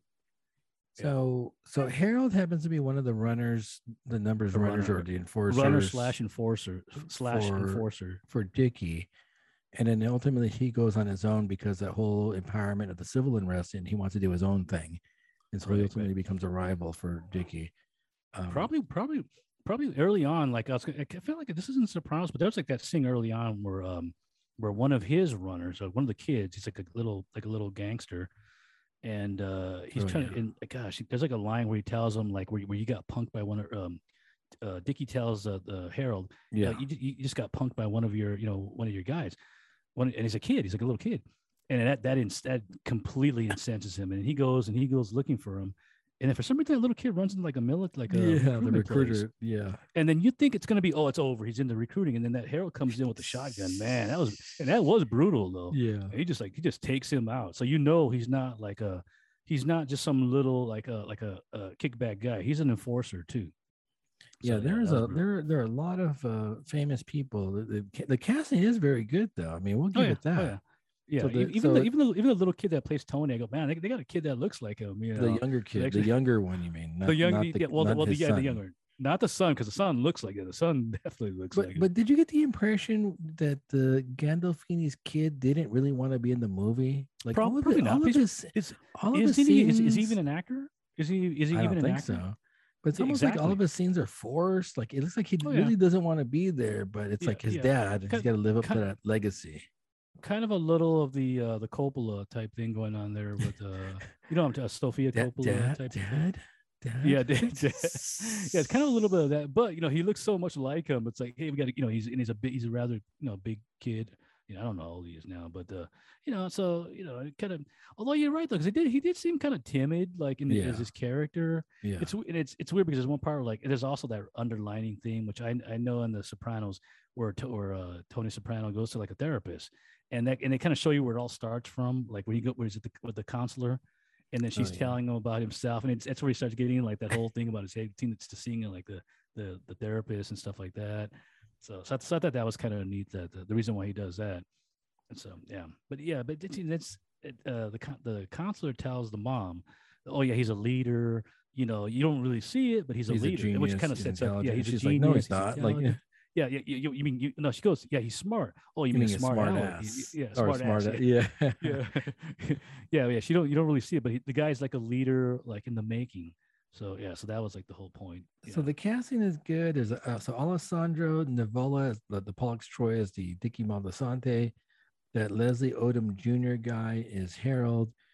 There's Vera Farmiga's in this as the wife, but I think she has like a prosthetic on, like her nose. Wait, the wife or the Italian girl? Gosh, is that the actual Italian girl that the grandfather brings from Italy? No, that's the Gomar. That's the ones who being the Gomar. No. Okay. Because I wasn't sure about them. No, Vera Farmiga plays. The actress. She plays. Oh, is she the one for like the scary movies? Is that who she is? Like, yeah, The Conjuring. Yeah, the Conjuring movies. Yeah, I was like, yeah. I believe she has a nose prosthetic on. You're right, because she looks to make her look more Italian.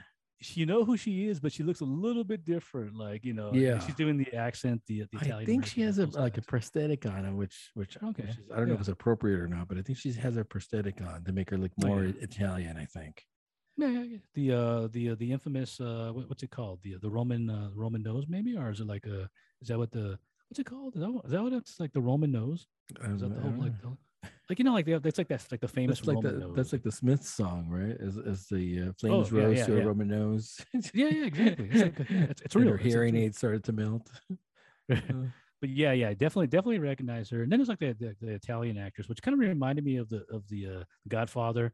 It's like that, like they go back and they, Italian Americans will go to Italy or and they'll bring back these beautiful Italian like women. And although it's weird because they bring back her and it winds up just being like a whole she literally just destroys she causes the downfall of that family, kind of well, because ultimately she winds up having Dickie kill his dad in the garage. Well, she doesn't have him, but she does give him that he's controlling me type thing. And well, no, I think that the thing with that scene, which is kind of interesting scene, because he knows that his dad just beat up the new wife. And he's like, you did this to mom, like you did this to mom, and you're not going to do it again. And then Ray Liotta's like, who are you? Like you little shit. Exactly. Like, but he's an old man now. He just, and so I don't even know he's able to. Dickie just smashes brutally his head kills on yeah. How is that possible to get your left hand and just start smashing somebody's head into like the thing like that? Maybe that's your dominant. If that's your dominant hand, maybe. I assume at some point he has like a heart attack or probably from the So he kills her dad. And then she winds up, I don't even know how she winds up having an affair with Harold, but then she winds up having an affair with Harold. Yeah. I'm going to, much like the story, I'm going to go all over the place with this. Oh no, go for it. Well, it's kind of, but there are a couple of like scenes in the movie where it shows Dickie Dickie kind of like sees he sees them looking at each other, and he's like Harold, come over here. Like, that's right. He does say you shouldn't look at. You shouldn't look at. Oh them yeah, like you should. that. Yeah, you shouldn't. They don't like that. that. Yeah, exactly. Oh yeah. See, okay, that kind of makes sense. Yeah, like he sees something. He sees even though he doesn't want to believe it or admit it, he sees something going on. And then why would you tell him that when they're at the beach? Oh, that was literally the one scene. Although at the middle, that's the one scene that really was the Sopranos. Like, that scene was definitely the Sopranos scene where it's like why would you why would you admit that? Why would you literally got what you wanted? You got the he had just told her the hair salon. You get in the hair salon, everything, I love you, it's and then she for some weird reason she confesses everything. The worst thing possible, smart, of course. Not smart. And of course he Sopranos her. Well, it's not. It's like a it's a whole racist thing. It's like a bunch of things that's all piled on itself. Like you cheated on me. But it's not. But the thing. Yeah, but why would you even admit to even? It's like, hey, this guy literally killed his father. Yeah. Why would you? Come on, this is not a man to be trifled with. You don't tell him. And he gets like quadruple whammied in like 2 minutes. He's like, I slept with someone else. How many times? Like more than a lot of times. Like not once, but a lot of times. And who was it? Oh, Harold. Oh. So it wasn't not only your enemy, but then he goes like the racist, like the racial thing, like you slept with the black guy. So it's like pow, pow, pow, pow. Like you're going into the ocean. You gotta sleep with the fishes. Yeah. I mean, you knew it was coming. I mean, as soon as she admits, I go, oh, it's over. She's done. Like she's like she's off the board now. Yeah. Why would she think that's gonna turn out any other way than when it did? Yeah, especially back in that was probably 1969 or something like that, or probably hitting 70. Why would you say that? Why would you admit? Yeah. It's completely baffling why she would even admit having an affair. Period. Right. It made no sense. And then of course that sets off. Not only does he kill her, but now he wants revenge. He wants to. Yeah. So, although Dickie does get the jump on him on that.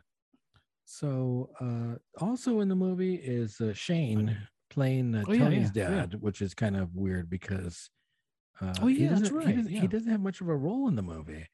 You're right, because a lot of times he's like off, or first of all, he's in prison. Well, he goes to jail. Yeah, he goes to prison. Yeah, he's like he gets, I forget what crime that happens, but yeah, he winds up going to jail, and then he comes back. So that's what sets up the fact that Tony Sopranos looks up to the uncle. He looks up to Dickie. Him. Yeah. And then there's that one. No, go ahead. Go for it. Well, there's that one weird scene where like he's talking to the grandfather's brother, and he's telling him about like, hey, the best you could do is stay away from the kid, stay out of his life. Oh yeah, like that's gonna change. Like that's gonna change anything, but that really made no sense. It was like the dice has been rolled. The die has been rolled. It's impossible. You're just being silly. And then Dickie does kind of do that, where like that one scene where he's like, where Tony, the young Tony's knocking on the thing. because I'm not sure it's because he wants beer or because he just wants to talk to him. Yeah, no, I think he looks up to him. He misses him. They miss each other because even Dickie's kind of like crying in that scene. Yeah. Well, and then the parsing was like he's gonna call Dickie up to get some beer, I'm gonna call up my uncle. Rolling Rock, like I want some Rolling Rock. Yeah, the Rolling Rock. That beer was that old. Oh yeah. So is that one of like the first craft beers?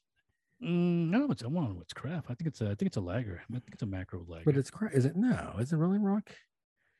Yeah, no, Rolling Rock's a lager. It's not a. That doesn't mean it can't be craft beer. That's true. But it's probably going to be made with the rice adjuncts or. Although I can't say it for sure, but it's definitely one of the old school like punk beers.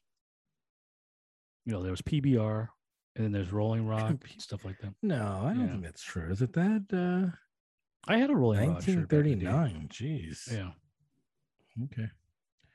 So, you're right. So he's trying to catch up to him, and Dickie blows him off because Dickie's uncle says best leave him like pure and like But it made no sense. It really made no sense. Other than the guy's trying to be like, tell him like, you want him to stay out of this lifestyle, stay away from him. But it really makes no sense. It's the die has been cast already. It's he already knows what he wants to do. It's not, it's not like did he expect like, oh, I'm gonna stop talking to him. He's gonna become a football player, go to college. Come on, you already know what's gonna happen. How about the weird scene where he's like, you got to do like what's the good deed you've done? And he goes, I coach blind kids in baseball. Yeah. It was like an abstract weird. I assume that was real or was that fake? No, that had to be fake because the way it's even filmed like a dream. And if you remember when he finishes telling the story, like Ray Liotta's gone. Like he's just like disappears. Like he's like, where are you what at? Does that even mean? Like, does he realize that it was that much of a crock? Yeah, exactly. Like he's making the story up. Like, story. Like, yeah, I teach blind kids how to play baseball. We have like these like sensors, I guess, like in the ball. Gosh. It was it's something that I never heard of before. And it's this movie's a mess. So that was a weird scene. So the one that it's actually a pretty big reveal that I didn't realize in the movie, and that's when they go after the African American in the auto shop, and it's Dickie, it's Pussy, it's Silvio, and Paulie Walnuts. By the way, like the Paulie Walnuts is a guy with the hair, right? That's a guy that I was trying to figure out his name. Remember I go like, who's the one guy with the blonde hair on the side? That's Paulie Walnuts. With the like the vampire guy. That's the Paulie. Yeah, the vampire. Exactly. He's got that vampire look. It's Paulie. So he has the same look. I will say they casted Paulie and Sil very, very well. Like the Silvio guy was like spot on. Like did the that Van Sant very well. Is he like there was that one guy. See, some of the characters I remember that in the Sopranos there's like a gay character, one of the mobster guys. Oh, is that the one guy that with the pompadour? Or is he not even in there? No, he's not even in there. Yeah, you got to watch. Yeah, that's what Johnny Cakes like. That guy. That's actually a pretty good story, like a B or C storyline in the Sopranos. Yeah. Well, I remember it's like some of the more famous scenes are like involved with that. So I was wondering if it was that one guy with the pompadour. But I couldn't remember. The two pompadour guys are in that auto shop scene, and it's Paulie Walnuts and Silvio. Oh yeah. And so the one thing I didn't realize is it's a wig. Because his hair falls off. Yeah, that was the other thing. Yeah, that was like the other running joke.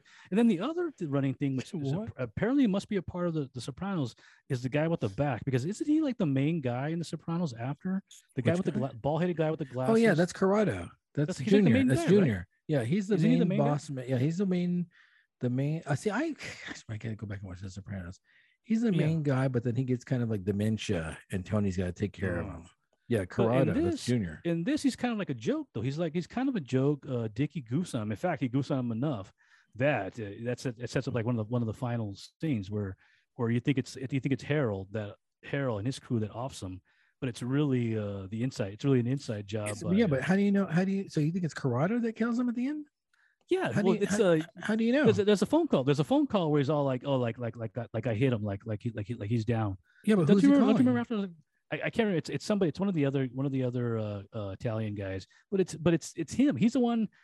Is that what happens? See, like it's a mess. It's a mess. It's not Harold. You think it's gonna be? How do you know it's not Harold? Because it's not a black guy who shoots him. It's not. It's no. It's the Italian guys, and it's a guy with the glasses. How do you know that? Like, though?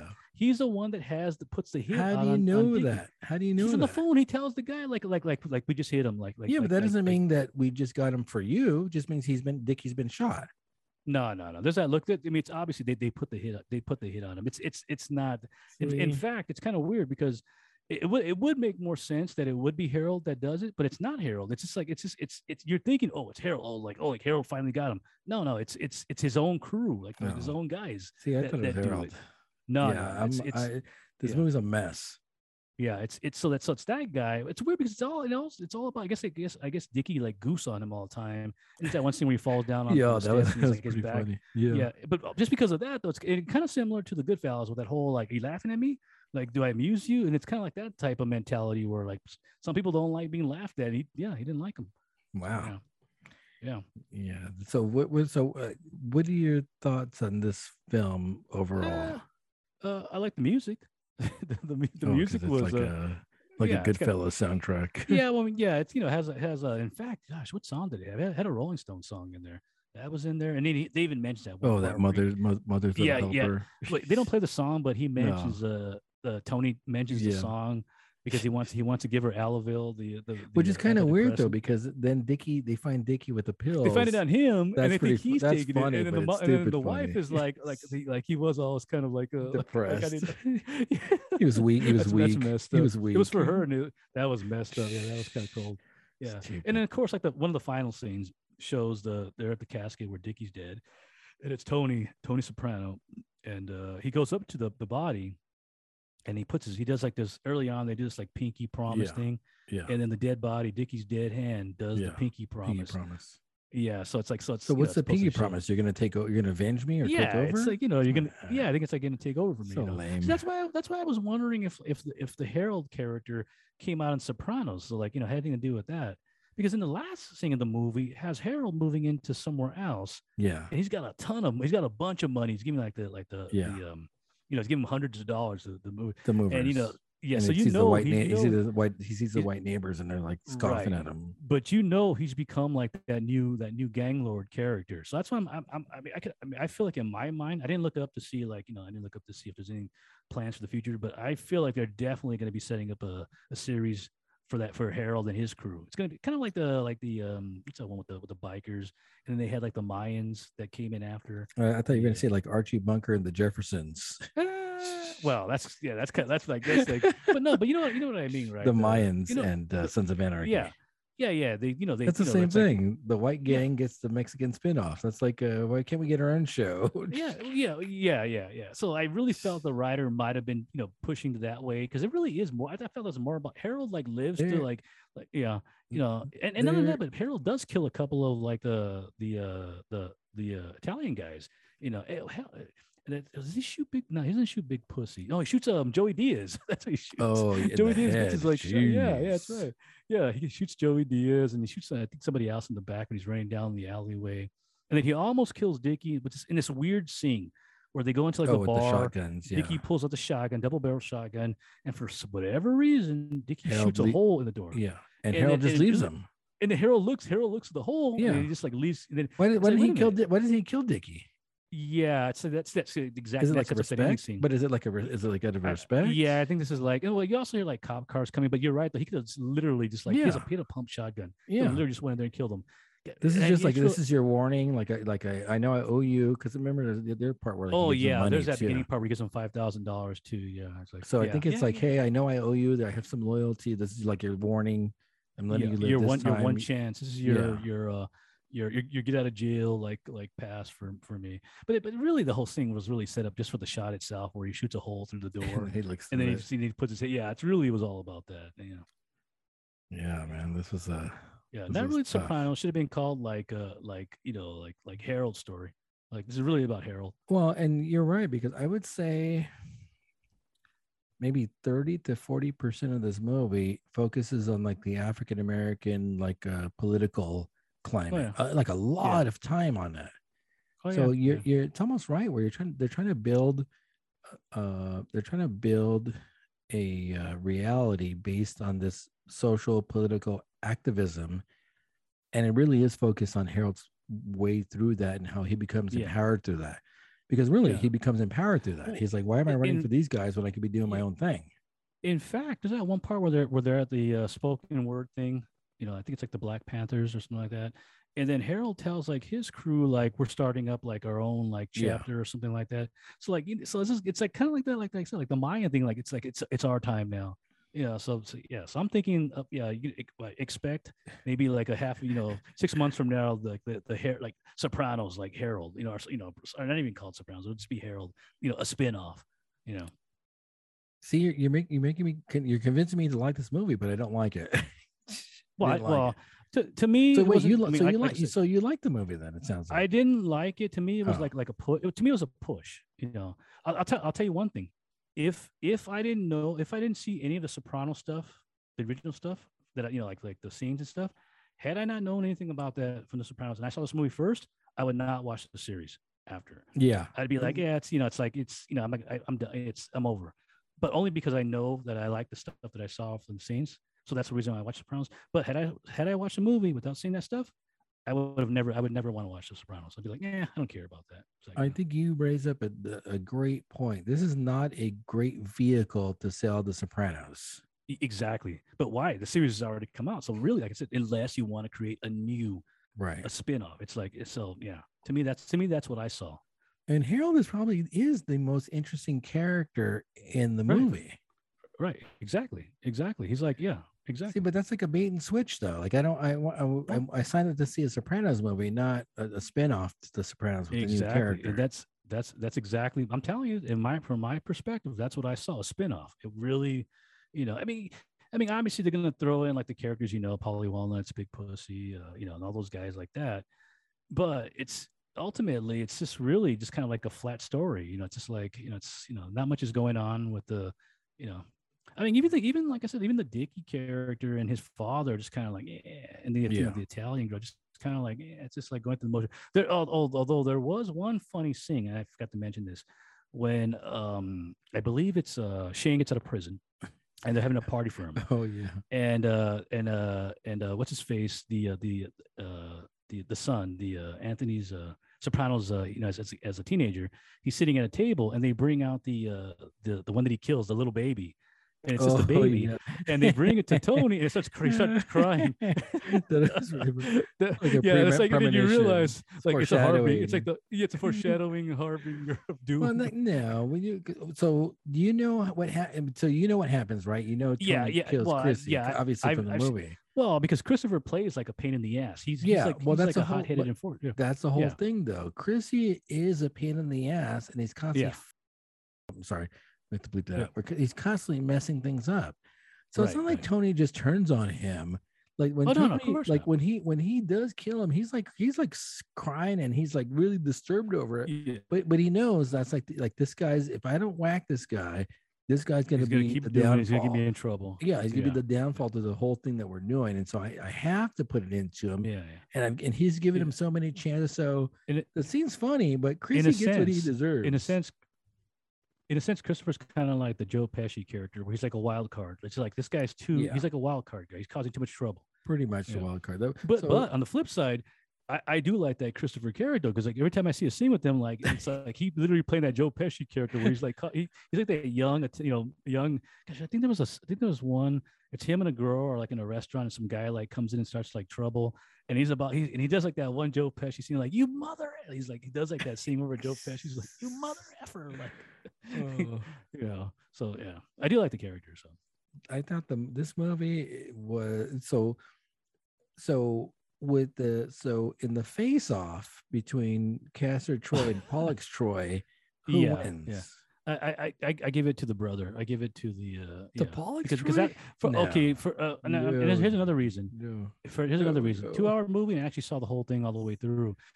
The Nicolas Cage one, I had to stop like every 30 minutes or so. Like I had a hard time like getting through it. So yeah. I almost shut off Saints of Newark and didn't put it back on. Yeah, I watched it all the way through, so which is rare for me. After 30 minutes, I was like, yeah, I'm out. So I'm gonna. Okay, that's good. I disagree with you. I think Castor Troy wins this round. Castor Troy does win over Pollux Troy. By a long shot, honestly. Gotta be honest with you. This Many Saints of New York was really painful to. Gotta be honest, really painful to watch. Well, it's like I said, like let's just pull out like The Sopranos and just call it The Many Saints of New York, like a side story, because it really, like I said, I'm telling you, they're building up to a new series. Makes sense. Makes sense. Yeah. Oh boy. So we got through that. Prisoner of Ghostland. We both want to cage him. The face-off challenge. You say Pollux Troy wins. I say Castor Troy wins. I'll take it. All right. Like just because of that one line with the like my testicle. Yeah, I love that. That's what the movie. And again, the movie's a mess too. Both of the movies are a mess. Like I wouldn't watch either one. At least Nicolas Cage can be Nicolas Cage for like one moment in the movie. So what do we got? So we got to plan this out very carefully because I'm going to be in Monterey starting Tuesday, probably through Saturday, and of course Alvarado and Fieldworks have tasting rooms in Monterey. So we're gonna have to do a show on the road.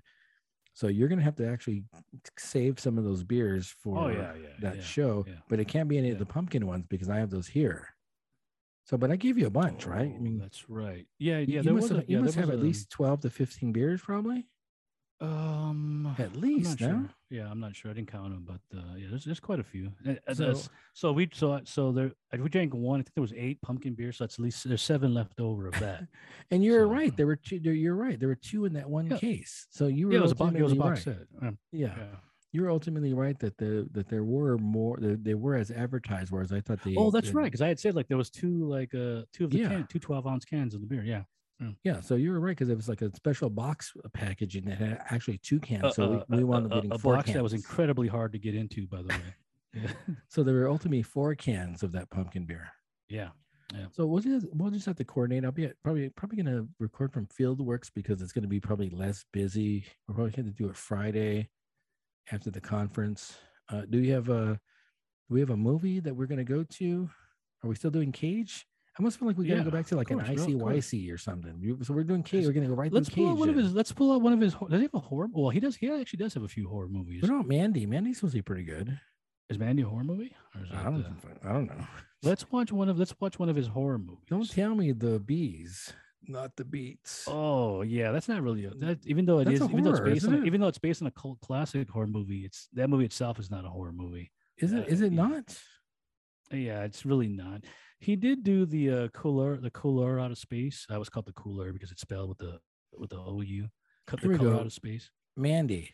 In the Pacific Northwest in 1983, outsiders Red Miller and Mandy Bloom lead a loving and peaceful existence. When their pine-scented haven is savagely destroyed by a cult led by the sadistic Jeremiah Sand, Red is catapulted into a phantasmagoric journey filled with bloody vengeance and laced with deadly fire. All right. There you go. All right. Mandy. All right, man. All right. Which is weird because I thought somebody, the director, writer, did this for Mandy did the this movie, but apparently it was just a company, like the company who did Mandy did this the Ghostland one, or so it really wasn't the writer or director. Okay, so if we do Mandy, I'll have to make a connection and figure out another movie. We'll do a face off. See now this is interesting. He's never hasn't done a John Travolta horror movies. Which one is that? Oh, are you kidding me? He's probably one of his first movies. Carrie? Yeah, exactly. Yeah, he's not the main character. That's a classic. That's a classic. He's not a main character. He's not, but he's he's one of the big a-holes in the movie though. So it's like that's a classic right there. We're going to look at that one. So Mandy, plus something else. And something else. Oh yeah. So my vote's going for Carrie, but he did a couple of other like horror movies that can probably fit in there. Okay. But right now Carrie stands. So we'll look at a probably Friday afternoon recording session at Fieldwork, I think. All right. And then, like, if you need more supply replenish, like Enrique, I'm just telling Enrique, like, oh yeah, go like drop beer. Great. Well, just go like just bring some beer. But you're forgetting the beauty of this, though. John's 21, and Enrique drives. Yeah. So I'm like, guys, go get stuff, and like they're gonna be like my mules now. It's beautiful. It's beautiful. They're gonna be expecting like a tip, like after tip. Oh them, yeah, like, I'll start giving yeah, them money. Oh, from that's- you. oh yeah, for me like like a lift tip. yeah, exactly. That's I'll go for funny. it. Hey, if they're willing to come down like that off of short notice, I'll go. There for you it. go. All right, this has been Bruise. Let me get the name of the show right for crying out loud. This has been, Views. did you get the stickers I sent the other day? No, The stickers are cool. Oh, I sent you stickers. Were they in the did- box? Yeah, when I did the drop. No, when I did the drop off last week. Oh Oh shoot! I gave you the Wait, bag. I gave you the bag. Oh my gosh! I'm gonna find the bag. Yeah, no, that's my Drucker Fest bag. Like, what the heck? Oh It's a yeah, Drucker bag. yeah. I see it in the corner over here. So Yeah, no, I'll there's check it some out. stickers in there. Stickers are pretty cool. I mean, there's nowhere it can go. It's like it can't go anywhere. It There you disappears. go. So, man. Yeah, no, the stickers are cool. Okay. All right, this has been Brews, Views, and Other Nerdities. I'm Leonard. And I'm Gregory. All right, I'll talk to you soon.